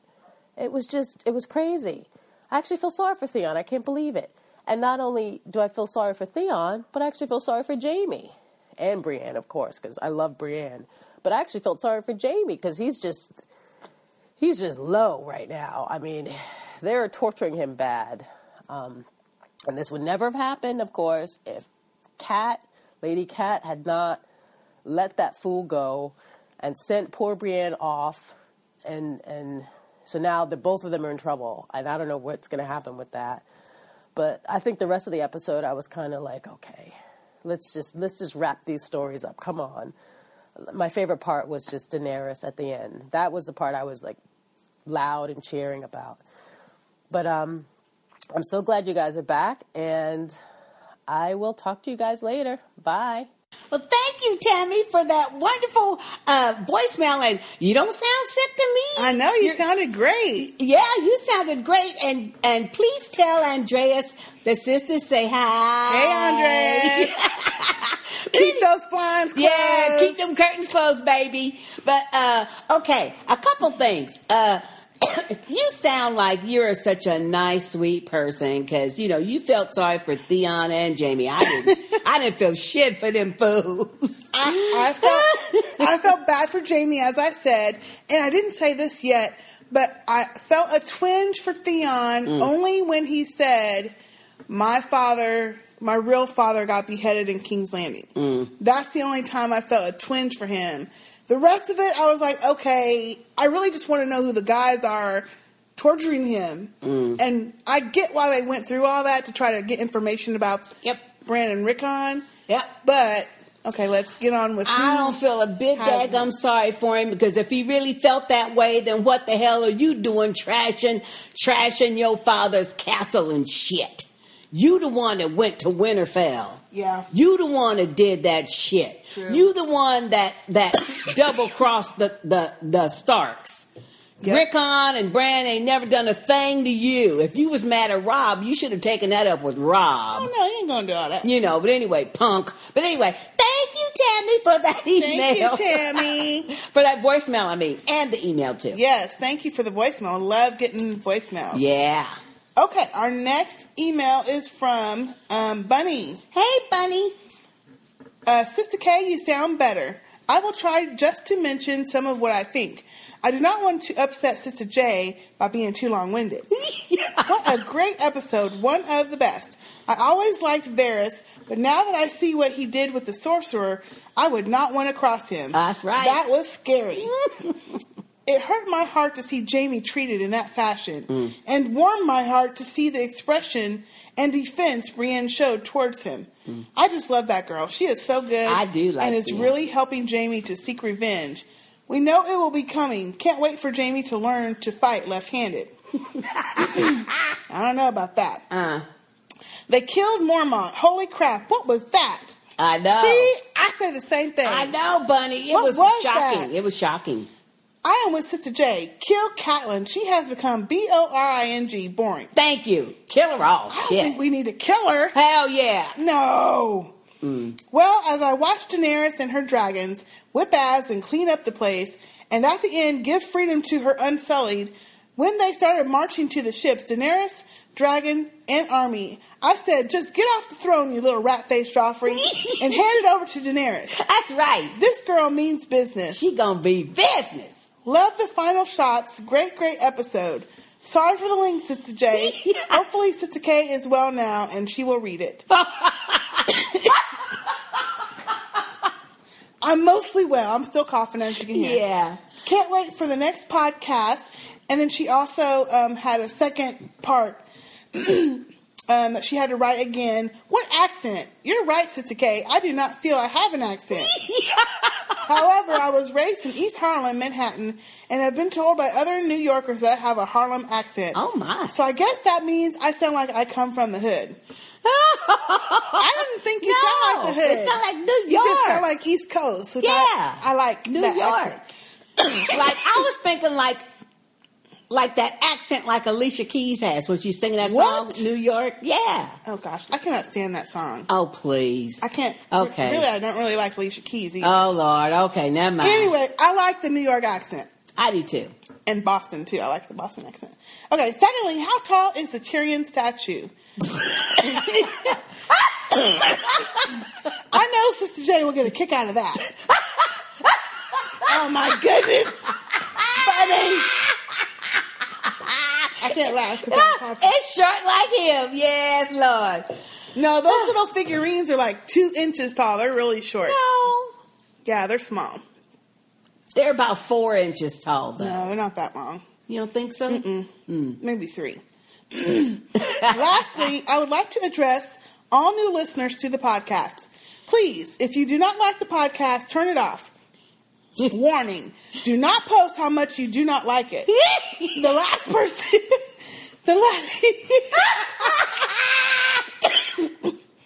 The last person who gave the sisters 1 star got an earful. Yep. I personally pissed my pants at the outrage that descended on the listener.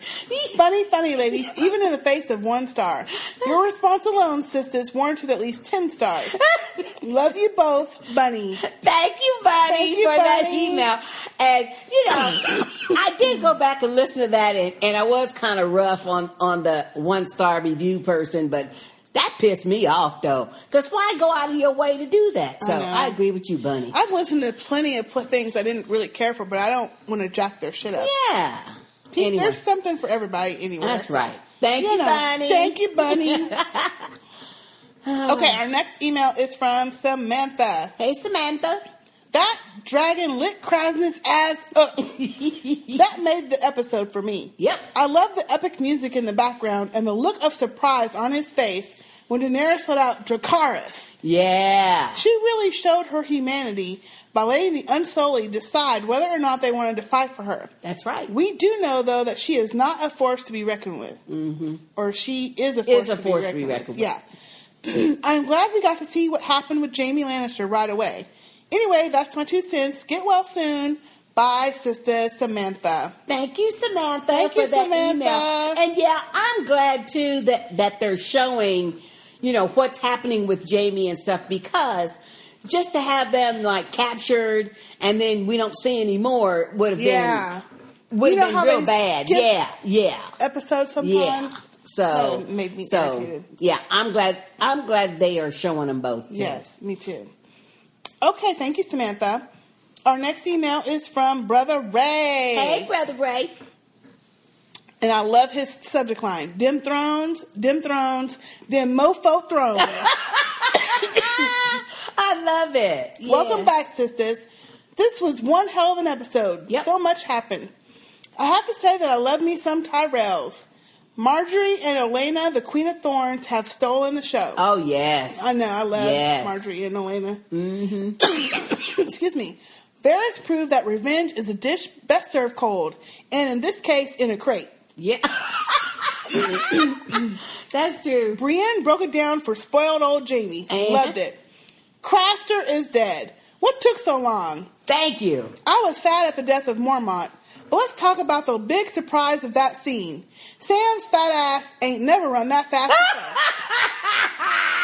Aww. Oh, thank you, Brother Ray. Thank you, Brother Ray. Theon, poor Theon.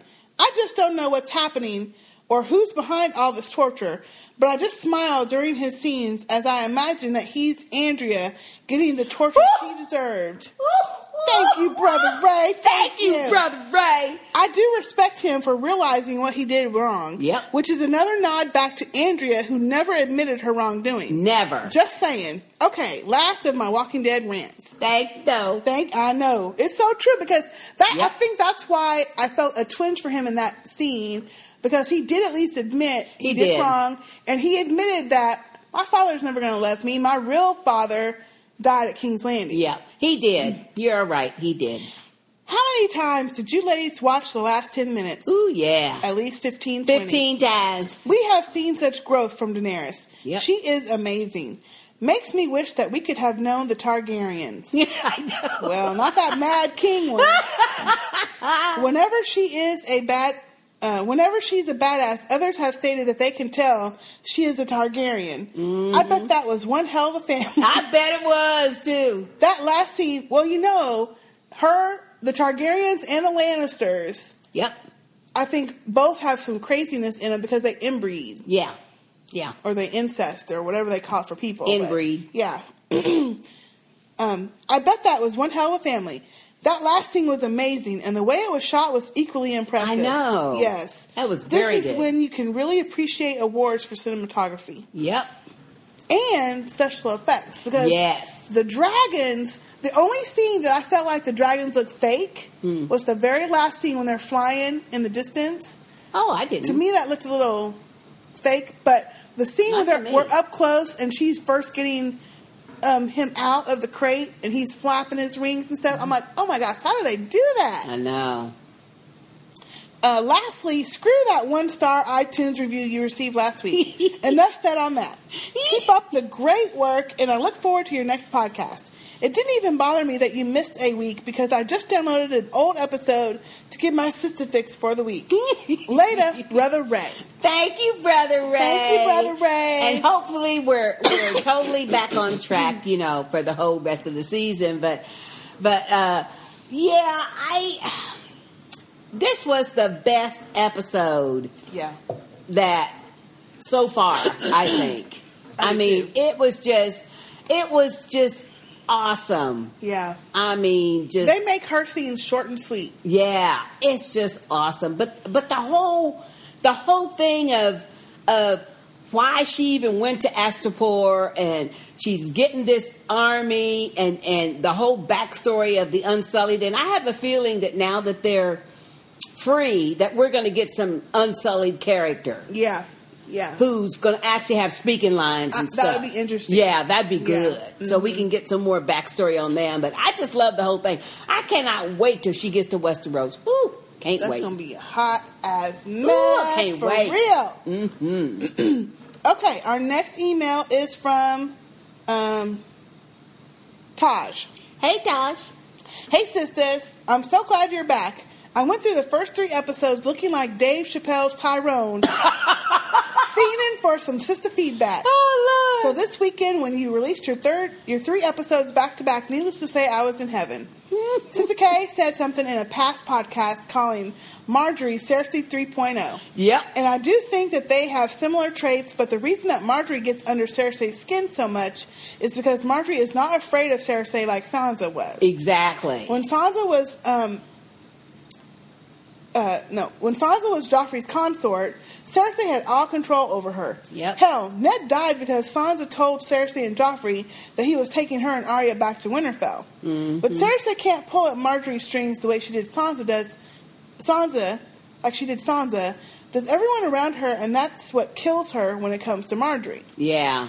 If it had been Sansa's clothes that Cersei criticized, Sansa would probably have gotten a new wardrobe the next day. Mm-hmm. But not Marjorie. Her clothes got more revealing. They did! Get more revealing the more Cersei talks. Mm-hmm. Also, can I just say how much I love the Lady Olenna? I know it. Her bluntness and shoot-from-the-hip attitude kills me and is refreshing in King's Landing where everyone is playing the spy game. Mm-hmm. Finally, can I talk about my girlfriend Dany?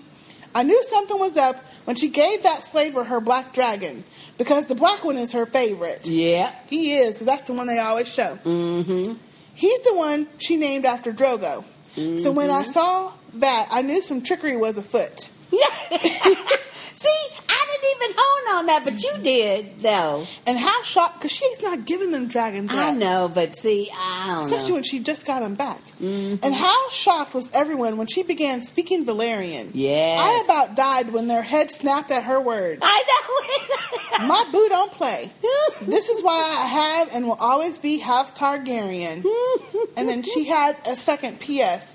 I forgot to add that I also am suffering from bronchitis, and I also feel Sister K's pain. It seems to be never ending. Get better soon, Taj. Oh, thank you, Taj. For Thank that you, email. Taj. And we hope you get better soon, too. Oh, gosh. 'Cause that bronchitis is no joke. It is no joke. Mm-hmm. It just lingers, and you feel like you're doing fine, and then you snap back to coughs. Yeah. So it's crazy. Yeah.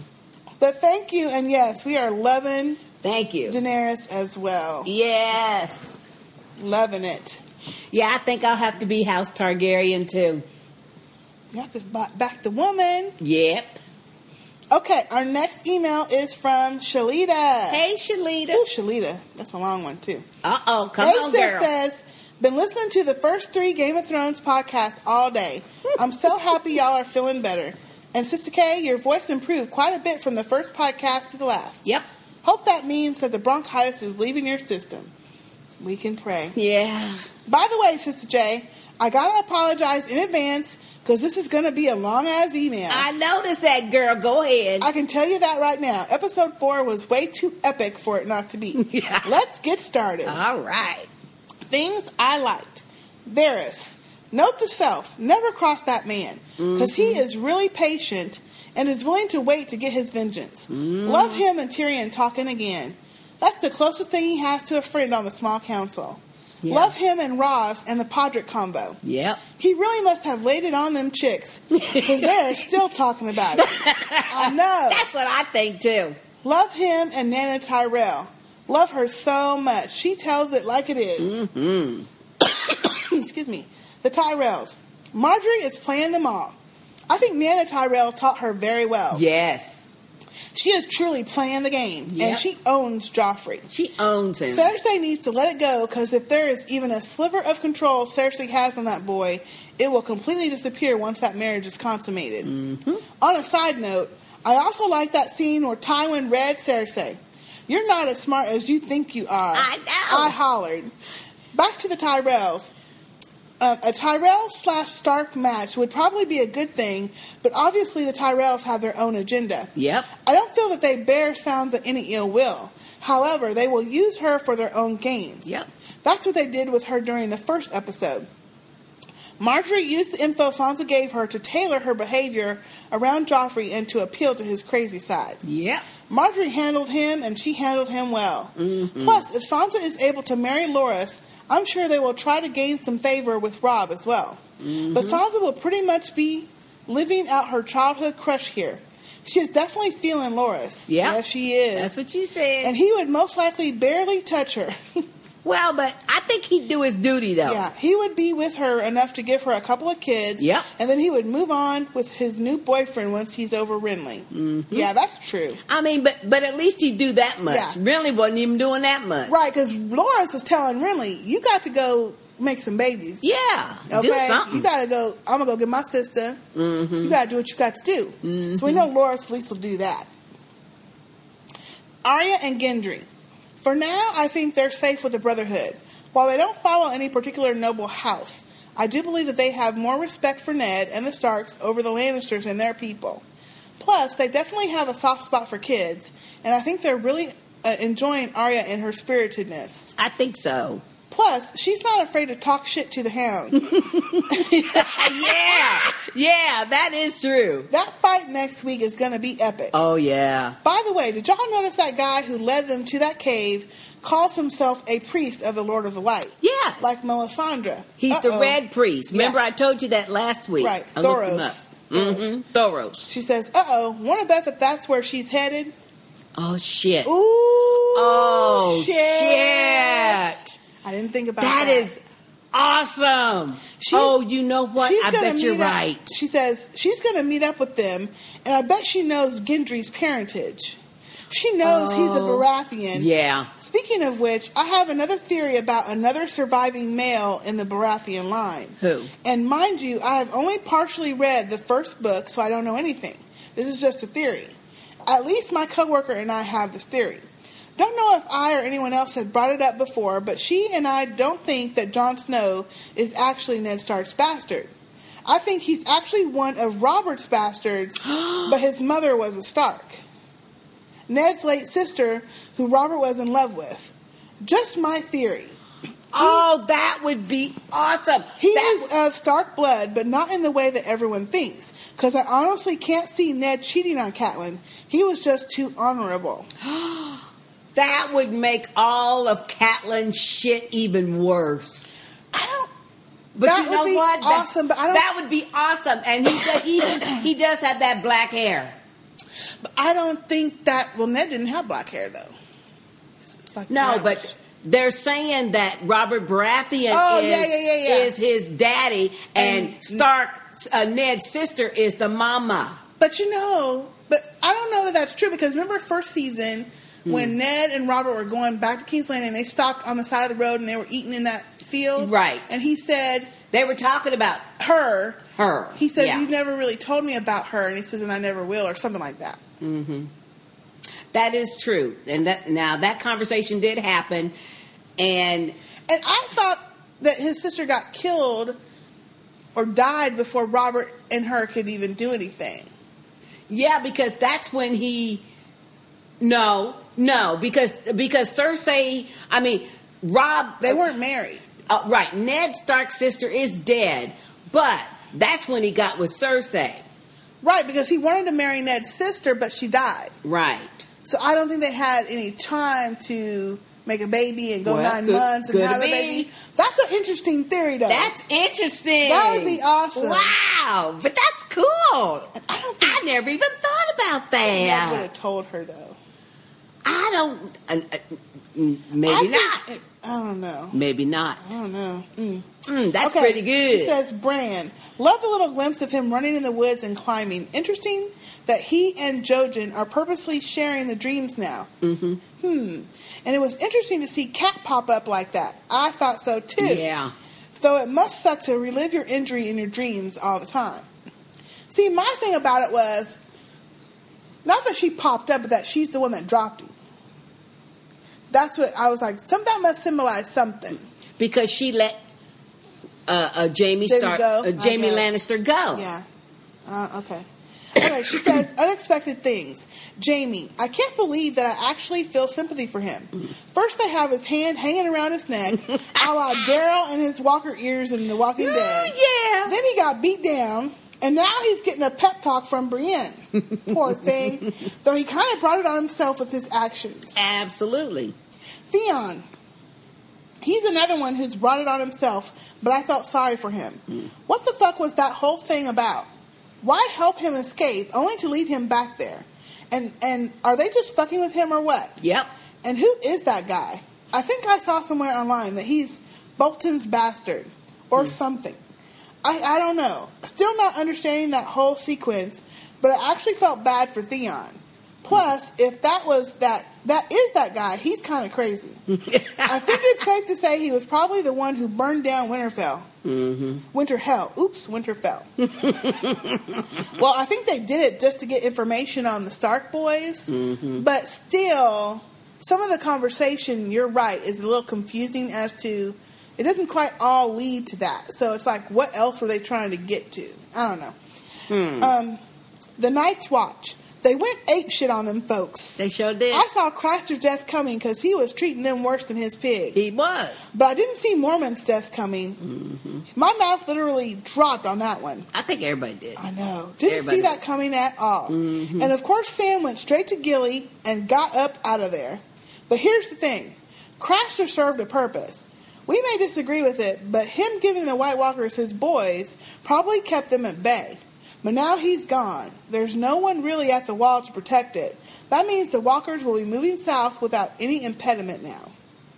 Well, they didn't have any impediment before, but it's going to make it way easier for the Wildings to cross because they took, 300 people with them. Yep. They're coming back with probably 50. Well, who knows if they even get back. Yeah. It's going to be a mess. Save the best for last. Dany is the MFHBIC, the motherfucking head bitch in charge. That is my girl. She is. Love the Khaleesi. And you called it, Sister K. Dany played that mofo. Dracarys. Yes. Sure did. The whole ending was epic. The Khaleesi is a bad bitch. Don't think Jorah and Selmy will be questioning her anytime soon. I don't think so. Gotta rewatch that scene more because it was awesome. Mm-hmm. Okay, as usual, long-ass email. Sorry, Sister J. Until next time, Shalita. P.S. New True Blood BTS was posted today. I don't know what that is. Behind the scenes? Yeah. Okay. Behind the scenes was posted today. You see Jason confronting Nora, and that's all I'm saying. Less than 2 months now. Waiting sucks. PSS. Oh, Lord, you got a PSS too, Shalita? Yep. PSS. I'm caught up on Vikings. Travis Fimmel plays Ragnar. No Okay. relation to the Skarsgårds. Okay. But I don't trust Ragnar's brother, though. I'm getting a huge jealousy vibe going on there. Yep. Who knows what he's going to do? Yep. But it's very fascinating. I'm really enjoying it, and I'm glad it got picked up for a second season. Yep. Can't wait to see the finale on Sunday. And who the heck was that crazy fool on iTunes giving y'all 1 star? What the hell? Yep. Jealous hater is who that was. Mm-hmm. Shaking my head. Jealous because y'all do the best podcast out there. Shalita. Thank you, Shalita, for that long ass email, Thank girl. you, Shalita. But that was an awesome email. And you know what? I will take a minute and say I just love the Vikings. That is such a very well done series. It's very entertaining, but it's also very educational, I think, as well. And I agree with you. That brother, Rollo, oh yeah, because see, Siggy is leading him up to some shit. He was already jealous of Ragnar anyway. And then with Siggy in his ear, oh yeah, he gonna be doing some shit probably in the finale. So anyway, it's been great. And now that I know that the actor playing Floki is Alexander Skarsgård's brother, then I really watch his character now. And yeah, he's playing a good part too. But I'm enjoying it. But thank you for that long email, girl. Thank you, Shalita. And I don't watch the Vikings, so. Oh, it's awesome. It's been very, very good. I'm going to have to catch it. I tell you, these other cable channels, they might have come late to the party, but they are producing some really good stuff. Yeah. Yeah, because that's on the History Channel. So, okay. Okay, our next feedback is a voicemail, so let me go ahead and play that now. Okay. Hello, Sister J and Sister K. I hope this voicemail finds you well, and I'm happy that home remedy helped you out. And Sister K, you should try it.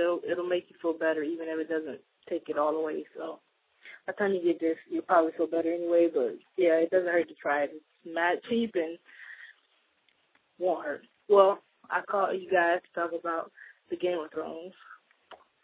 This episode was the best episode of Game of Thrones, maybe ever. It's competing with the last episode of season 1 for the best one ever. A lot of stuff went on in this episode. It was like action-packed. Everybody was going through their own little drama. Well, most people. King's Landing is just still over there sitting pretty, but whatever. First, Jamie, I feel kind of bad for him. I have to remind myself that this guy pushed an 8-year-old out of a window. So, because, yeah, they have his hand around his neck, stinking and rotting. And, they got it tied around there good, so it ain't going to fall off. And they won't even give him any water, and he has to try to fight his way, which actually he did, even to have his sword hand cut off, he did pretty well with his left hand, So I can see where he would be troubled I think that's maybe one of the reasons why the guy chopped his hand off, to make him less formidable as a swordsman, because I don't think, if he was able to get even a little bit help, I think he would have been able to give them. I'm looking in between him and Brian, I think they could probably take some guys under the right circumstances. But yeah, I'm feeling real bad for him. And Brian's trying to tell him, which she's like one of my favorite characters now, trying to tell him that, hey, bad stuff happens all the time. Most of the time, bad stuff happens to good people. You're not even a good person. The bad stuff happens to you, so, hey, you got to suck it up. You got to dish it out. You got to be able to take it. You got to dish it out all the time. Sansa, it looks like some people are trying to help her out because she really needs it, because she's pretty stupid. Even believing Littlefinger's even remotely trying to help her, it goes to show that she's just not very bright at all. Arya got the brains. with the females in that family. So at least she's not a blonde. She's a redhead. So the blondes are actually pulling it up, Daenerys and Brienne are making blondes look a lot better from the Game of Thrones perspective. And Cersei, wow, I don't distrust you because you're a woman. I distrust you because you're not as smart as you think you are. I mean, that was cold and right on the money because she thinks she's so smart and she's just not. Well, thank you, Tori, for that wonderful voicemail. Thank you, Tori. I think it kind of cut off there at the end, but yeah, I really, really, really like your comments on Jamie, because although I didn't feel no sympathy for him, though, but you broke it down really, really well. Yeah. You broke it down really, really well when Brienne's trying to tell him, look, shit happened to people all the time, and you're not even a good person, but it happens to good people all the time. And you're right. You do have to remind yourself, because I forget, because I like his character. I've been forgetting that he did throw Bran out the window. I don't forget. That makes him kind of a bad character. And, Sansa, I don't think is so much stupid as she is naive. She's not really dealt with anything like this before. She's not used to people teasing her. I mean, even that Marjorie was trying to joke her about that swamp fever or whatever the heck it was. I can't remember what it was. Like I said in a previous podcast, Sansa is a prime example. You get what you ask for, And it started way back when them Lannisters came to visit Winterfell. And she lying about Joffrey and about what happened with Joffrey cutting his arm and everything. I mean, yeah, you get what you asked for, because she was so enamored at the time with little Joffrey. Well, but like Ned explained in another episode back in season 1, you were asking her to go against her future husband, King. Yeah, but it was your family. It's your family. It's true. You get what you asked for. It's true. She asked for that shit. Even at King's Landing. She didn't ask for this stuff, though. But that's what I'm saying. Everything you do has consequences. Yeah, that doesn't mean you're not going to fuck up and make mistakes. Anyway, even in King's Landing, she was still doing that same shit. Well, like she told Shay. So, yeah. He's helping me because of his love for my mom. That's how she really feels. She doesn't even have any thought in her head, like what Shay said, oh no, he doesn't help you just for that. He wants you. She's like, oh no, he's too old. She doesn't even cross her mind that he has any other motive. And I like what Shay said. He don't think he's too old. Most men don't. Yeah, most men don't think they're too old. But I think she's just naive. She doesn't live in reality, and even when she's had reality smacked up in her face, she still thinks of the best of someone. And that's not so much being dumb. Well, it can be being dumb, but she's young, she's naive, and she just refuses to see all that. After all the shit she done seen by now, come on now. She needs to be a little bit more distrustful of people. Yeah. Especially after all the shit. Mm-hmm. Especially. Yeah. Thank you so much, Tori. Yeah, for the thank voicemail. you. Thank you for that voicemail. Okay, our next email is from Jazzy. Hey, Jazzy. Hey, sisters. I hope everyone is feeling better. Yep. I'm so happy to say I followed y'all over to the Game of Thrones podcast from True Blood. I swear HBO has the best shows. Mm-hmm. They do. Anyway, I guess you can tell I'm a fan. Laugh out loud. I listened to the last podcast from last season, and the only thing I didn't agree with you on was with Jon Snow. I think that he is the smartest of all of the Stark clan. He sure can come up with a great, partially true lie on the fly. The only thing I worry about is him getting hung up on the woman. Mm-hmm. I saw in the scenes from future episodes of them having sex. If she gets pregnant, he will find it hard, if not impossible, to leave her. I didn't see that in a scene. Yeah, that is in an upcoming scene. Okay, where to start? I kind of feel sorry for Jamie in this episode. Sorry. I know that his family is horrible, and he's done horrible things, but it's sad to see an absolutely broken man. If it had been... Sister J... It ain't sad for me. If it had been Rob that cut off his hand, I wouldn't have felt sorry for him because it would have been justice. I think that him saving Lady Brienne from being raped also made me look at him in a different light. I'm not sure where the storyline with Bran is going, but I wish they would get on with it. Yeah, they need to get on with that, though. I'm kind of getting irritated with his little dreams because each time he has one, they make less and less sense to me. Yeah, that is a good point. Well, my whole thing with this episode in particular, that was one scene of like 2 minutes. It wasn't necessary in this particular episode. No, they could have left it out. I thought at first he was seeing the future, but I don't think that's what it is anymore. No. Theon Greyjoy's scenes were hilarious.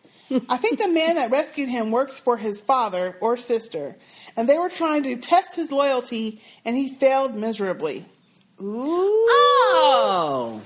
That is, well, you know what? This is interesting. That is interesting, Jazzy. This is interesting because I didn't think about that. Because he said, my sister sent you, and she was sent to Deepwood Mott, or wherever the city is called, to take over that city.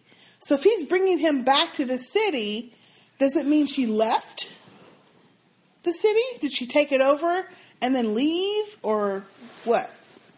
Ooh, that's interesting. Dang, that's a lot to go through just to test your loyalty, though. She says, I know the man saved you from being raped and tortured, but he still doesn't know him. And here his simple ass is crying and spilling all his darkest secrets. Him saying, my real father died in King's Landing, sealed his fate.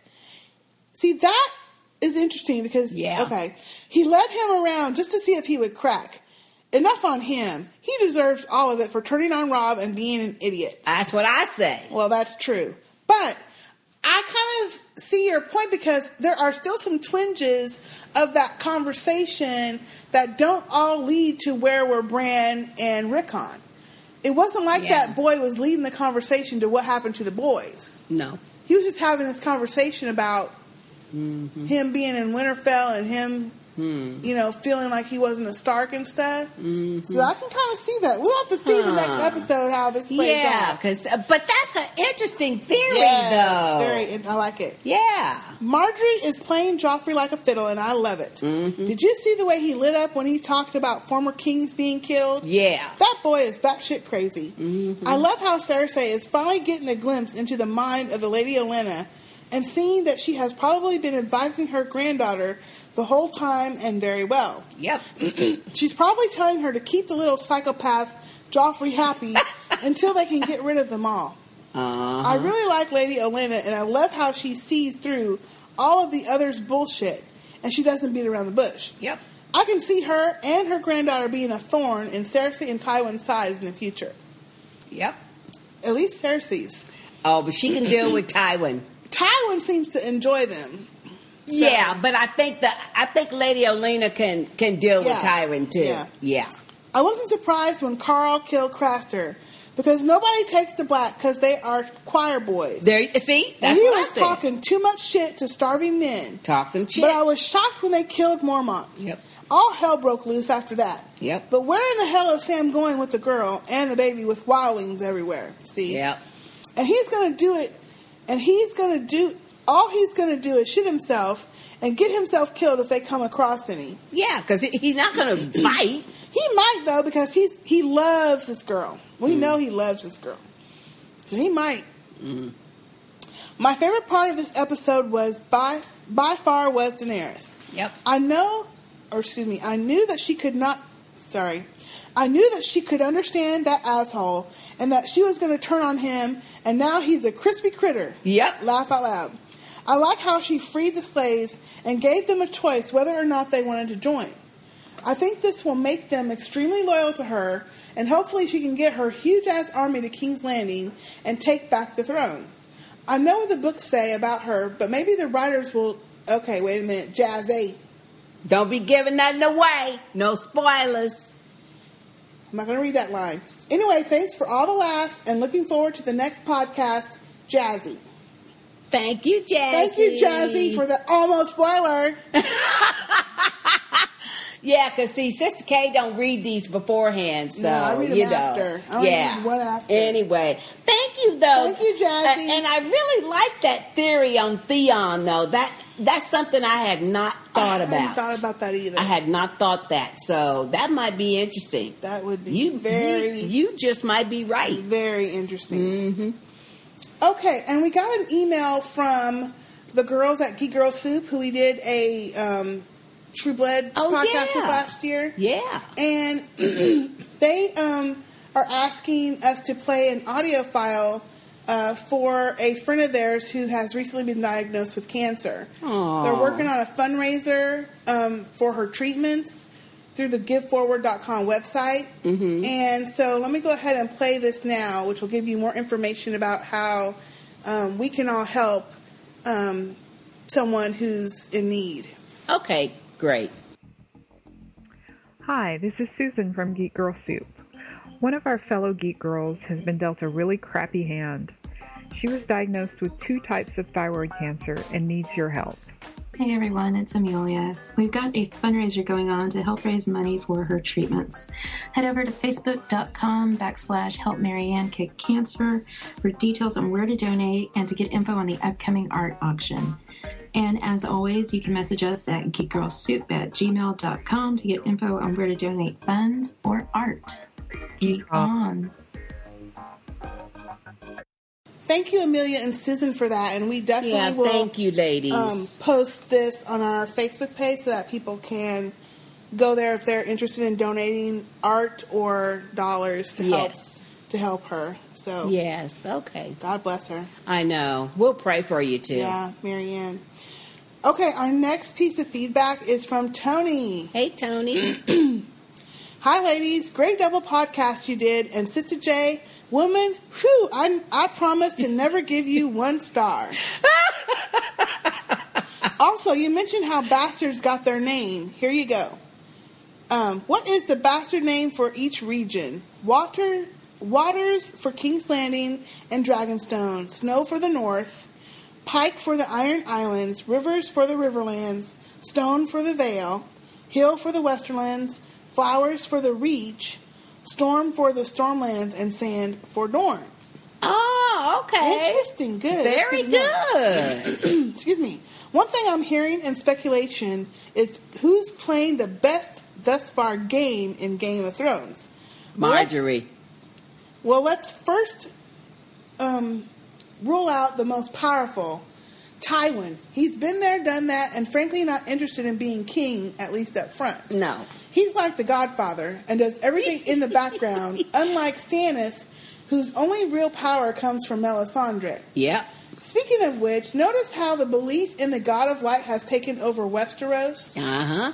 Anyway, Peter Littlefinger Baelish seems to be playing the best game so far. The only person that has any clue of how much power he is trying to obtain is Lord Varys. If he marries Lysa Arryn, he takes control of the East. Then, if he somehow gets Sansa Stark, he takes control of the North if Robb dies. That will give him control of half of Westeros, enough to start building that army needing to attack King's Landing. Who has Theon? Hint, number 1.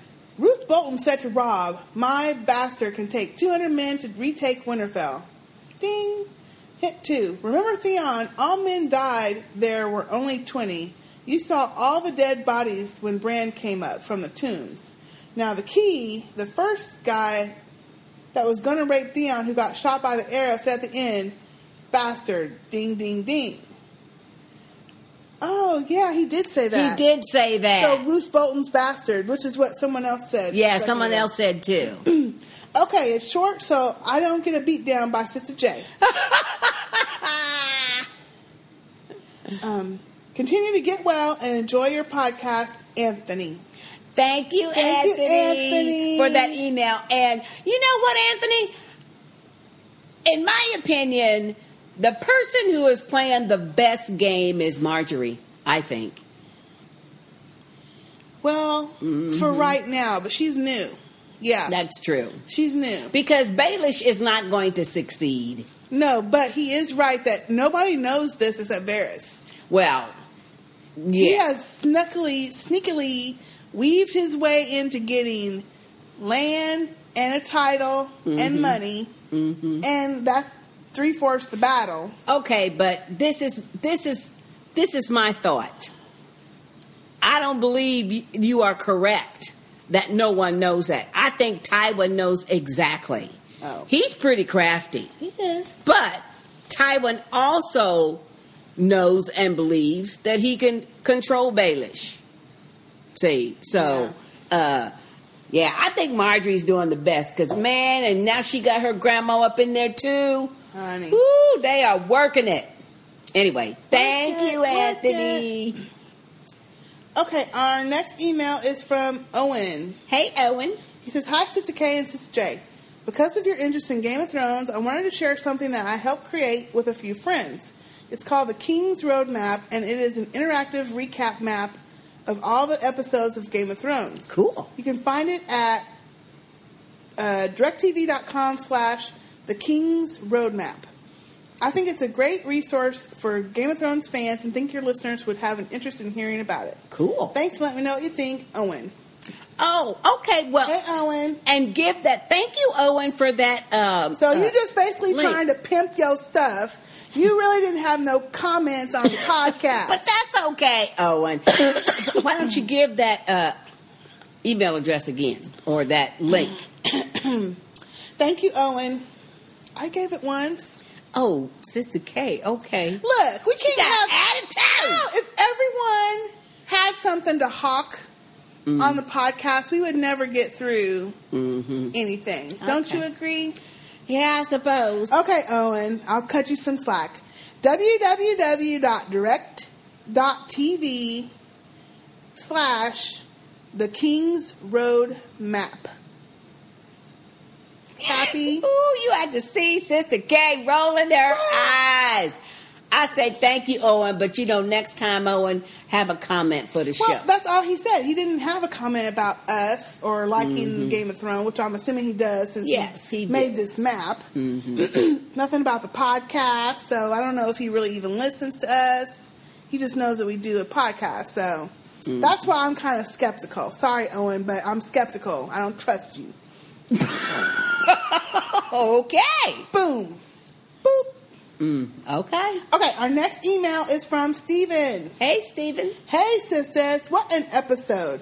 I think this could be my favorite so far, but definitely in the top 5. Yep. So much good stuff. Poor Jamie having to wear his own hand around his neck. That was cold. Damn, that is cold. That's cold-blooded. Varys. Wow. There is a man, well, part man anyway, who knows how to get revenge. Up in the north. Cannot believe what happened with the Night's Watch.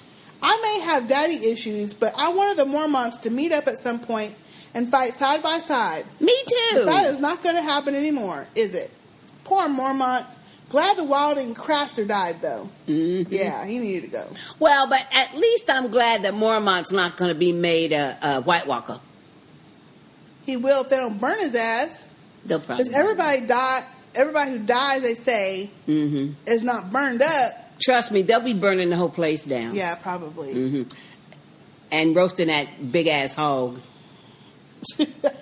And her babies. And the babies. Well, I don't think there's anything. Let me think. Oh, yeah, that's right. Fracking Danny. We all guessed it was going to happen like it did, but wow, to see it was just incredible. I know. That bald guy should have insisted on having a muzzle put up on that dragon before handing over the whip to the Unsullied. Then he might not have been burnt up like a chestnut roasting on an open fire. I think he still would have been roasted. He would have been roasted.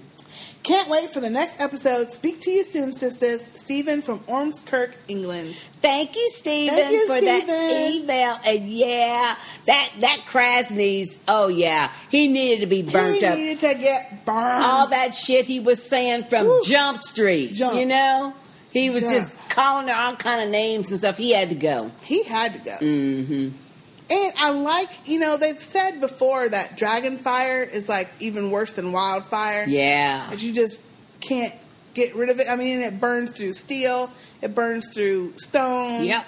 So, that was that was great to watch. Okay, our next email is from Tanya. Hey, Tanya. Hello, ladies. That was another doozy of a show last week. Yep. And Sister J, you were right all along that Danny understood every word that bald-headed sleazeball was saying. Yep. My friends were so worried about the dragon being traded away, but I knew there was going to be some Dracarys up in that piece. That's right. I was so upset when they killed Meister Mormont. I know. And by his own man, too. Yep. Nobody is safe on this show. Like I said on Get Glue. Mm-hmm. This is like medieval Oz. I like that. Jorah won't get to see his daddy now. I know. Shaking that's my head rough. That's the only thing, because I was wanting Jorah to meet up with Mormont. I don't think they even would have met up because he's too far away. And poor Jamie, he's just through. Wearing his festering hand around his own neck. Mm-hmm. Drinking and showering in horse piss. Mm-hmm. That was nasty. That was so nasty. But do you think the man was just really messing with him, or was it really horse piss? I think it was really horse piss. Oh. Because he started choking it and throwing it up. Mm. I hope that Brienne reached him with what she was saying when she told him to man up. Mm-hmm. Because he looked worse than Sam did when he refused to walk any further in the snow. Yeah, because his hand's chopped off. Yeah. I mean, that... First and of all, he's probably got some kind of fever or something, too. Yeah. First of all, that alone will make your body probably just shut down. Yeah. From shock. Mm-hmm. And in those days, you don't have no Advil or no Tylenol with codeine or whatever. Antibiotics. Yeah, or antibiotics. But the pain, to me, would be what would get me. By now, you've already seen my Facebook post about how you all provided me with hours of entertainment with your response to the Negative Nelly's iTunes review. Oh my lord, that was funny. Speaking of feedback, I am a native New Yorker, and even I was taken by Bunny's accent on the voicemail. Yeah. Laugh out loud. Somehow, that wasn't the voice I expected when I hear you read all of her previous messages to you. That was a real deal, ungentrified New Yorker right there. Yeah. Even as I sat on a New York City subway train, riding from Queens into Brooklyn, listening to your podcast, I still found it surprising and quaint. Good to know there are fellow New Yorker Sister Speak fans out there. And that was a sweet message, too. Yep. Really looking forward to your Now His Watch Has Ended episode review. R.I.P. Mormont. Tanya. Oh, thank you, Tanya. Thank you, Tanya. For that email. And having Commander Mormont killed like that was a shocker. Yes. But, I mean, within the context of what was happening, it made sense. Because, hey, you got some starving-ass criminals. Yes, that's the thing. Oh, yeah, they gonna do whatever. Yeah, who are scared for their lives, too. Scared for their lives, too, see, so, yeah. But thank you for that email. Thank you, Tanya. Another New Yorker. Now we need to give you a voicemail so we can hear your accent. Yeah. I love it. I do, too. I love Bunny's accent. Yep. Okay, our next email is from Marilyn. Hey, Marilyn. Hi, Marilyn. I'm so glad to hear you, Sister K and Sister J, back to podcasting. I kind of worried about you when you stopped podcasting on Fringe before its final finale. I know. Sister K did that. Sister K did that, Marilyn. Marilyn, why do you bring it up every time? Because I'm a Fringe fanatic. You know what? I honestly just watched earlier today, another episode. So eventually. And how far are you still behind? I still have like 5. Damn. But it was good. So I mean, I love my Friends. appetite is whetted, but today I probably won't be able to finish it. But yes, I love Friends. I need to finish. I think my problem is I'm one of those people that gets in denial, and when I know the end is near, in denial, yeah. Well, not denial, but I know the end is near, and I don't want it to be over, so I kind of hold off. And hold off and hold off. So it won't be ended. So it won't be all the way done. But I'm here to tell you, though, that even though the whole series is over, they did an excellent job with how they made everything come together. Oh, and I don't know if you guys watch Parks and Recreation. Oh, Lord. Oh, my gosh. It is so funny. Let's see. I think it was 2 weeks ago, they had an episode where there's a guy on there who's kind of nerdy named Ben, who's Leslie's let's husband. not go into Wait a minute, I have to, because it talks about Game of Thrones. They mention Game of Thrones all the time. Really? Yes. And on one episode, like 2 weeks ago, first of all, one of the girls was trying to win a bid on eBay, and she was bidding against someone named, she goes, Tyron Lannister? Who is this? And Donna, who is, I can't think of her real name in real life. She's got a one-word name. She was on the Talking Dead. Anyway, she's a comedian. She says, Tyrion Lannister? Oh, you don't watch Game of Thrones? She's like, those Dothraki could get it. She's like, anybody on the show could get it, actually. But anyway, on this particular episode, Ben, he's kind of nerdy. He was talking about, well, when you went to sleep, I turned on the first season of Fringe to look for plot holes.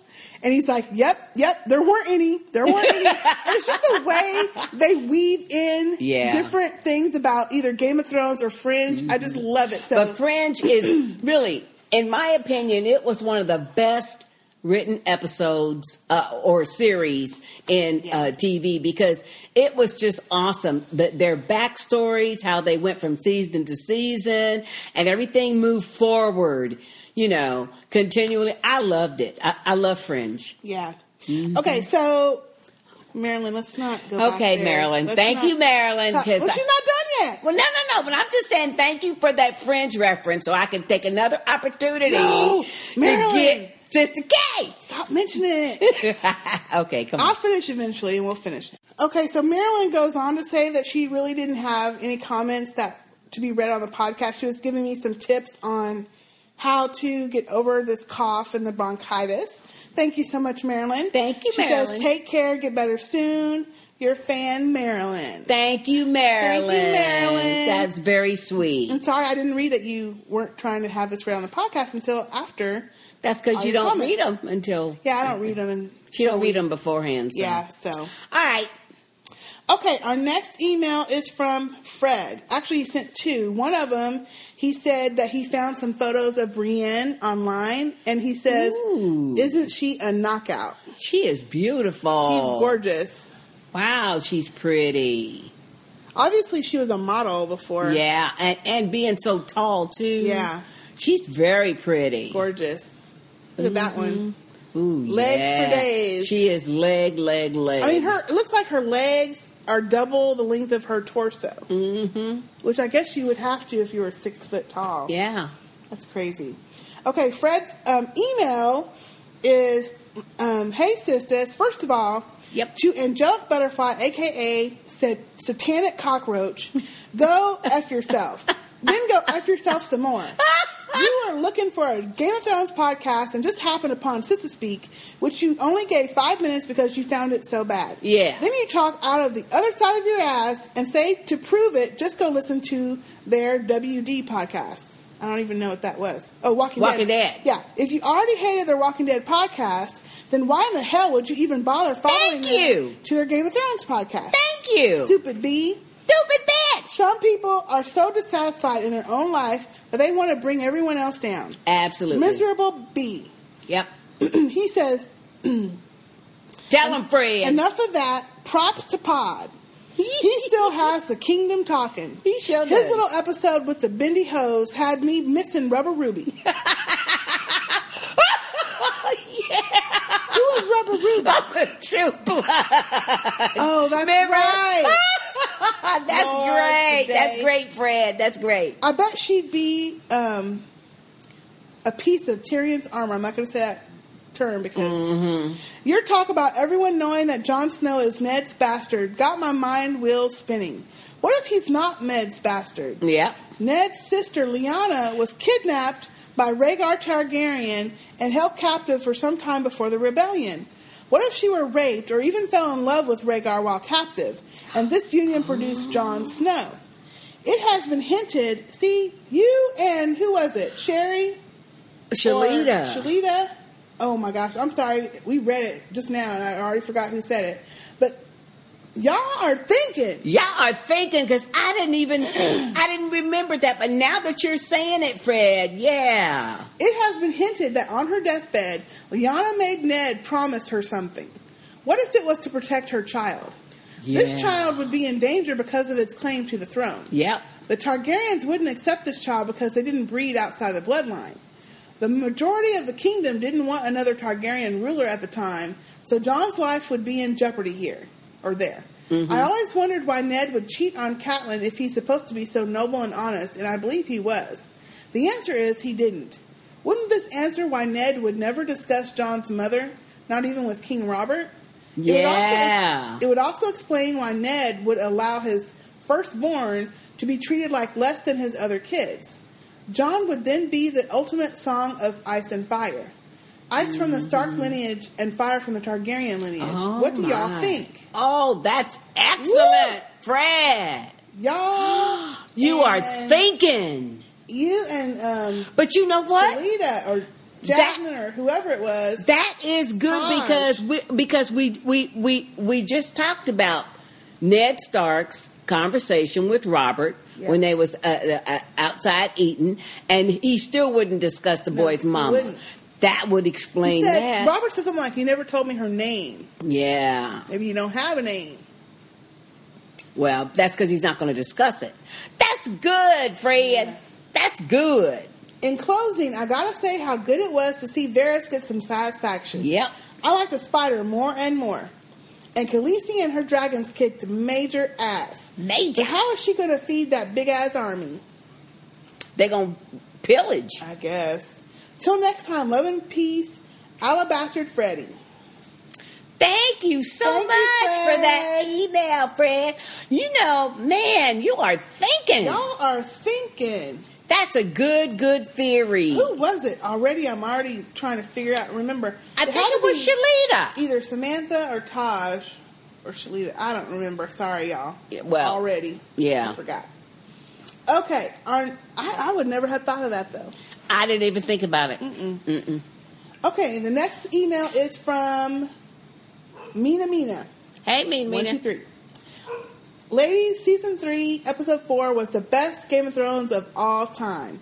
When Daenerys told the Unsullied to kill the slave masters, I got chills. Yep. If there is a winner of the Game of Thrones, I definitely want it to be Daenerys. Yep. A winner, excuse me. A winner. I love how Varys got revenge on the sorcerer that castrated him. Mm-hmm. Who the heck is behind the shenanigans with Theon? Love this plot thread. I am trying to come up with a word to describe Theon, and all I can come up with is douchebag. Yeah, and see, that's what I want to know. Who's behind it? Yeah. Is it Ruth Bolton's bastard? Is it his sister or his daddy? Mm-hmm. Is it, I'm leaning towards Ruth Bolton's bastard, but at some point, they're going to need to let Rob know. I don't know. We're going to see. I don't know. Hopefully next week we will find out what Jon Snow is up to. Mm-hmm. I am so glad you ladies are back. Mina 1, 2, 3. Thank you, Mina. Thank you, Mina. Yeah, we're gonna have to wait and see what's up with Theon and that whole storyline. Yes. Mm-hmm. Okay, our next email is from Leslie. Hey, Leslie. Hey, Leslie. Hello, sisters. It's taken me a while to screw up the courage to write to you. I discovered your podcast network halfway through Season 2 of The Walking Dead and was thrilled to find out you also cover True Blood and Game of Thrones. Yep. Season 3.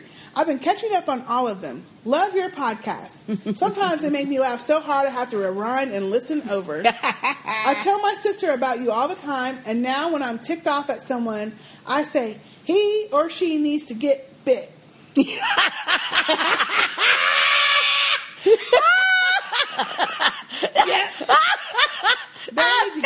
you. That's right. She need to get bit. Now, what I'm going to say when people start pissing me off, I'm going to look at them and go, Dracarys. Yeah, they won't even know They won't even know what you say. Yeah. Whenever I need a good laugh, I replay the Game of Thrones podcast where you both crack up over a listener's comment over what a little hottie really was in his little horn crown. Yes, I remember that one. That was so funny. That kills me every time. That was Sarah or someone. Yeah. I've even become a fan of the other fans. They are all so funny and clever that I look forward to hearing their letters as much as the sisters' reviews. I know, because our listeners are just awesome with their emails. The sisters are the best, and so are their listeners. I was going to comment on the latest episode of Game of Thrones, but I don't want this to become a long-ass email. Thank you, girl. I hope you've both fully recovered from your illness. We missed you. And I look forward to joining future conversations. Much love, Leslie in Tulsa. Thank you, Leslie, for that email. She's like, if I am ticked off, I say, he or she needs to get bit. That's a Walking Dead reference. I love it. Yeah. We need to keep that one. I can say that a lot, especially at work. Mm-hmm. Thank you, Leslie. Yeah, that was great. Okay, our next email is from Tara. Hey, Tara. Hey, heard you guys were sick. That totally sucks. I knew it had to be something more that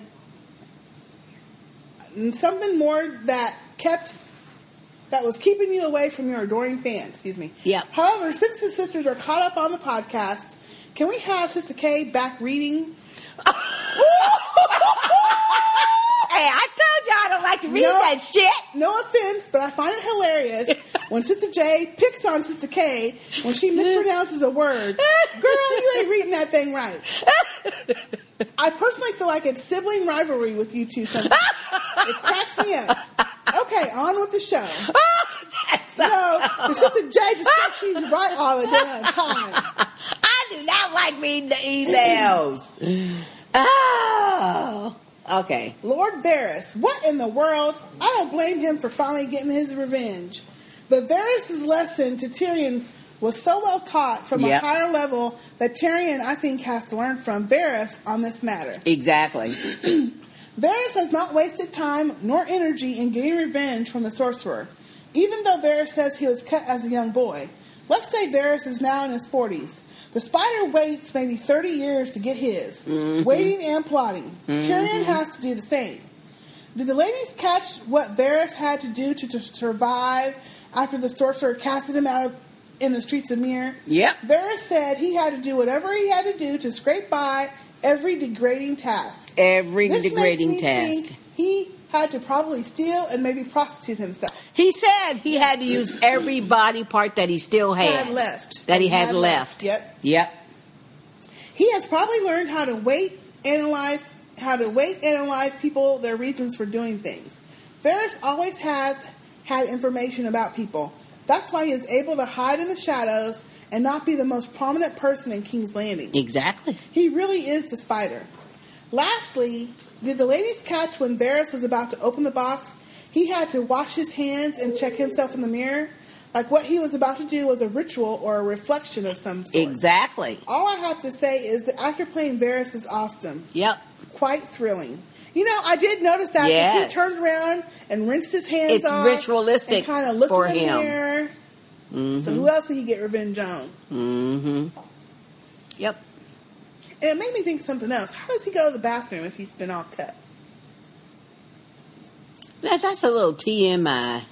No, but I would want to know. Oh, Lord. It's just like when you were a kid, and back when we had the NASA program, and they would talk to you about astronauts, and you would go to the museum and see their spacesuits, and I'd wonder, well, how do they go to the bathroom? Let's move on. It's still interesting to me. I'd want to know, how do you go to the bathroom in space? Mercy, Lord. Somebody needs to do a documentary. Oh, please. Everybody already knows that by now. They pee in a cup. It's just like giving a urine exam. They have a little tube. Well, if the cup is floating, how you going to do it? It's like a catheter or anything else, but it's built into the suit. Ugh. That's enough not to go in space for me. Oh, Lord. Come on. Okay, she says, quite thrilling. Tara, using a golden chamber pot with a rose stamped on it. Is her PS. And she says that she doesn't need to be in the feedback contest, that just having the podcast is enough for her. Oh, well, that's sweet, Tara. But we'll put your name in there anyway. Maybe you'll win. I know. Thank you, Tara. Thank you for that wonderful email. Okay, and our last email is from Paris. Hey, Paris. Hello. Hello again, sisters. Hope everyone is feeling well. Let me start by saying, please forgive me. It's a long one. Uh-oh. Holy shit, this was one of the best episodes of Game of Thrones to date. Yep. Hell, I'd say one of the best episodes of television, period. Me too. I didn't think it was possible for me to feel even a hint of sympathy for the Kingslayer.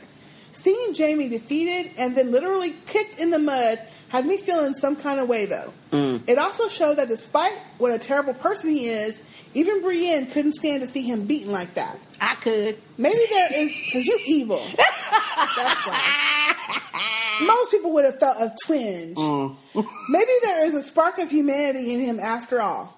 A Lannister, who'd have thunk it? Well, I love Tyrion Lannister. Well, yeah, but hey, you just wait till Jamie has figured out a way to fight with his left hand, please. He's going to be back to the same shithole that he is.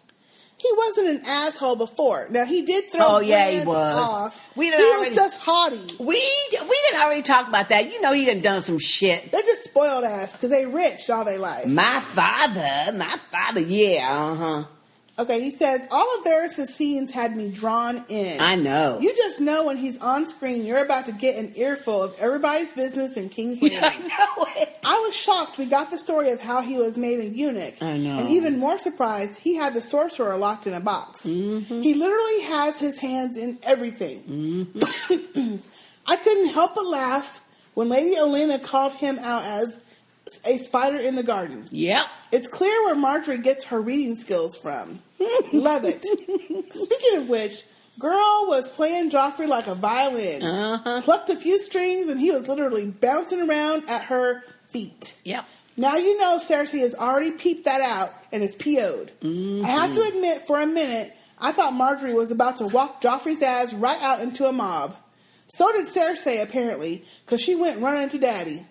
I loved when Tywin read her butt right quick. Yep. And then shut the library down, that bitch. Mm-hmm. I was like, hell to the yes. I know, that was so good. That was good. Now, a scene that almost gave me a heart attack was when Theon thought his rescuer was leading him to safety. Nope. His ass then got led around in one big circle right back to the torture chamber. Yep. What's worse is this guy seems to be completely fucking psychotic and sociopathic because he murdered all his people just to keep up the facade. Yeah. I thought I recognized him when I first saw him. The actor playing him is Ewan Rion from another great show called Misfits. Did y'all see the look of glee on his face when Theon realized where they were? Yeah. Poor Theon is in for it. He is. You know what? That's true. That dude did have like this grin, excitement. It was like on mischievous, like, yeah. He's probably even crazier than... Yeah. He looked like a crazy ass who sadistic. Yep. Who gets off on that stuff. I don't know what the hell happened to the remaining soldiers from the Night's Watch, but they have lost their ever-loving minds. Yeah. Sam got up, grabbed the girl, the baby, and booked it the hell out of Dodge. Wow. Yeah, but Sam don't know where he going. No, but she does, hopefully. Yeah, let's hope. Finally, my favorite part of the entire episode. Sister K, you called it. Yep. Daenerys did exactly what we hoped she would. She made sure she had full control over that army, the trade was done, and she gave the command in her mother tongue, Dracarys. Yeah. I was cheering so loud, I'm sure people thought I was crazy. Then when she freed all of them and asked if they would still fight, she became my favorite character of the series. Yeah. Yes. That last scene of the Unsullied army marching out of Astapor with the dragons flying over them was absolutely beautiful. I love it. This season is letting us have it, sisters. Hope this makes it in time. Can't wait to hear from you, Paris. Thank you, Paris, for that email. And yes, that last scene where they're marching out of Astapor and the dragons are flying over. I didn't think it looked CGI or nothing. I loved it. I thought it was excellent. I liked it. Excellent. The only thing was when they flapped his wing, he looked a little CGI. Oh, no. I loved it. I just, that was the best scene ever. That was the best episode. For so many reasons, though. I think it's maybe the second best episode of the whole series. For me, the first best episode was the finale of season 1. Yeah, when she had the babies. Where she hatched the babies. Mm-hmm. That was awesome. And it was so unexpected. It was just like... Well, see, I still remember as like the most memorable when Ned got killed, because that was so shocking to me in a series, the lead character, because he was the lead character at the time, getting killed. And then her having the babies. And then for season 2 was when she got her babies back. Yeah. Said Dracarys and lit that sucker up. Yeah, but that still wasn't as impressive as this one. Yes. Yeah. As this episode. Blah, blah, blah, blah. Yeah, she kill was. all your fucking masters. Kill them all. Kill her. She said kill everybody with a whip. The Nora Stormborn of House Targaryen and Valerian is my love it. tongue, baby. I can't wait for the next episode, though. It's going to be awesome. It's going to be good. I hope. If they keep up with her. Yep. And don't skip her, you know. Okay. All right. Well, that was a long-ass podcast. It's a long-ass podcast, y'all. Yes, but thank you so much for your feedback. We love it. And we know some of it's motivated by the contest and for the awesome episode, but we don't care. We love it. Yeah, we love that feedback, though. Yeah, so keep it up. Keep it up. We have one more week for our feedback contest. Yep. The deadline is going to be Friday, May 3rd. Yep. 5 o'clock, I think we said, Central Time. Yeah. Central Standard U.S. Time. So get your feedback in early. We're going to try to podcast a little bit early this week. So, well, we ain't I'm not promising, but Friday. So get your feedback in. You can do that by sending us an email at sistahspeak@gmail.com. You can go to our website, which is sistahspeakpodcast.com. Our Facebook page is facebook.com/sistahspeakpodcast. We are on Twitter at _Sistah J and _Sistah K. And you can also leave us a voicemail at, I used to have the voicemail, 972-755-1215. Or you can send us an audio file like Miss Tammy did. Yeah. Just send it to us by email, which is really easy to do on your iPhone and probably on an Android. It's easy as well. Yeah. And we would love to hear from you, and let us know if you would like us to read it or not read it on the podcast. And we'll honor your wishes. Yeah. All right. That's it for now. I'm Sistah K. And I'm Sistah J. See you next time.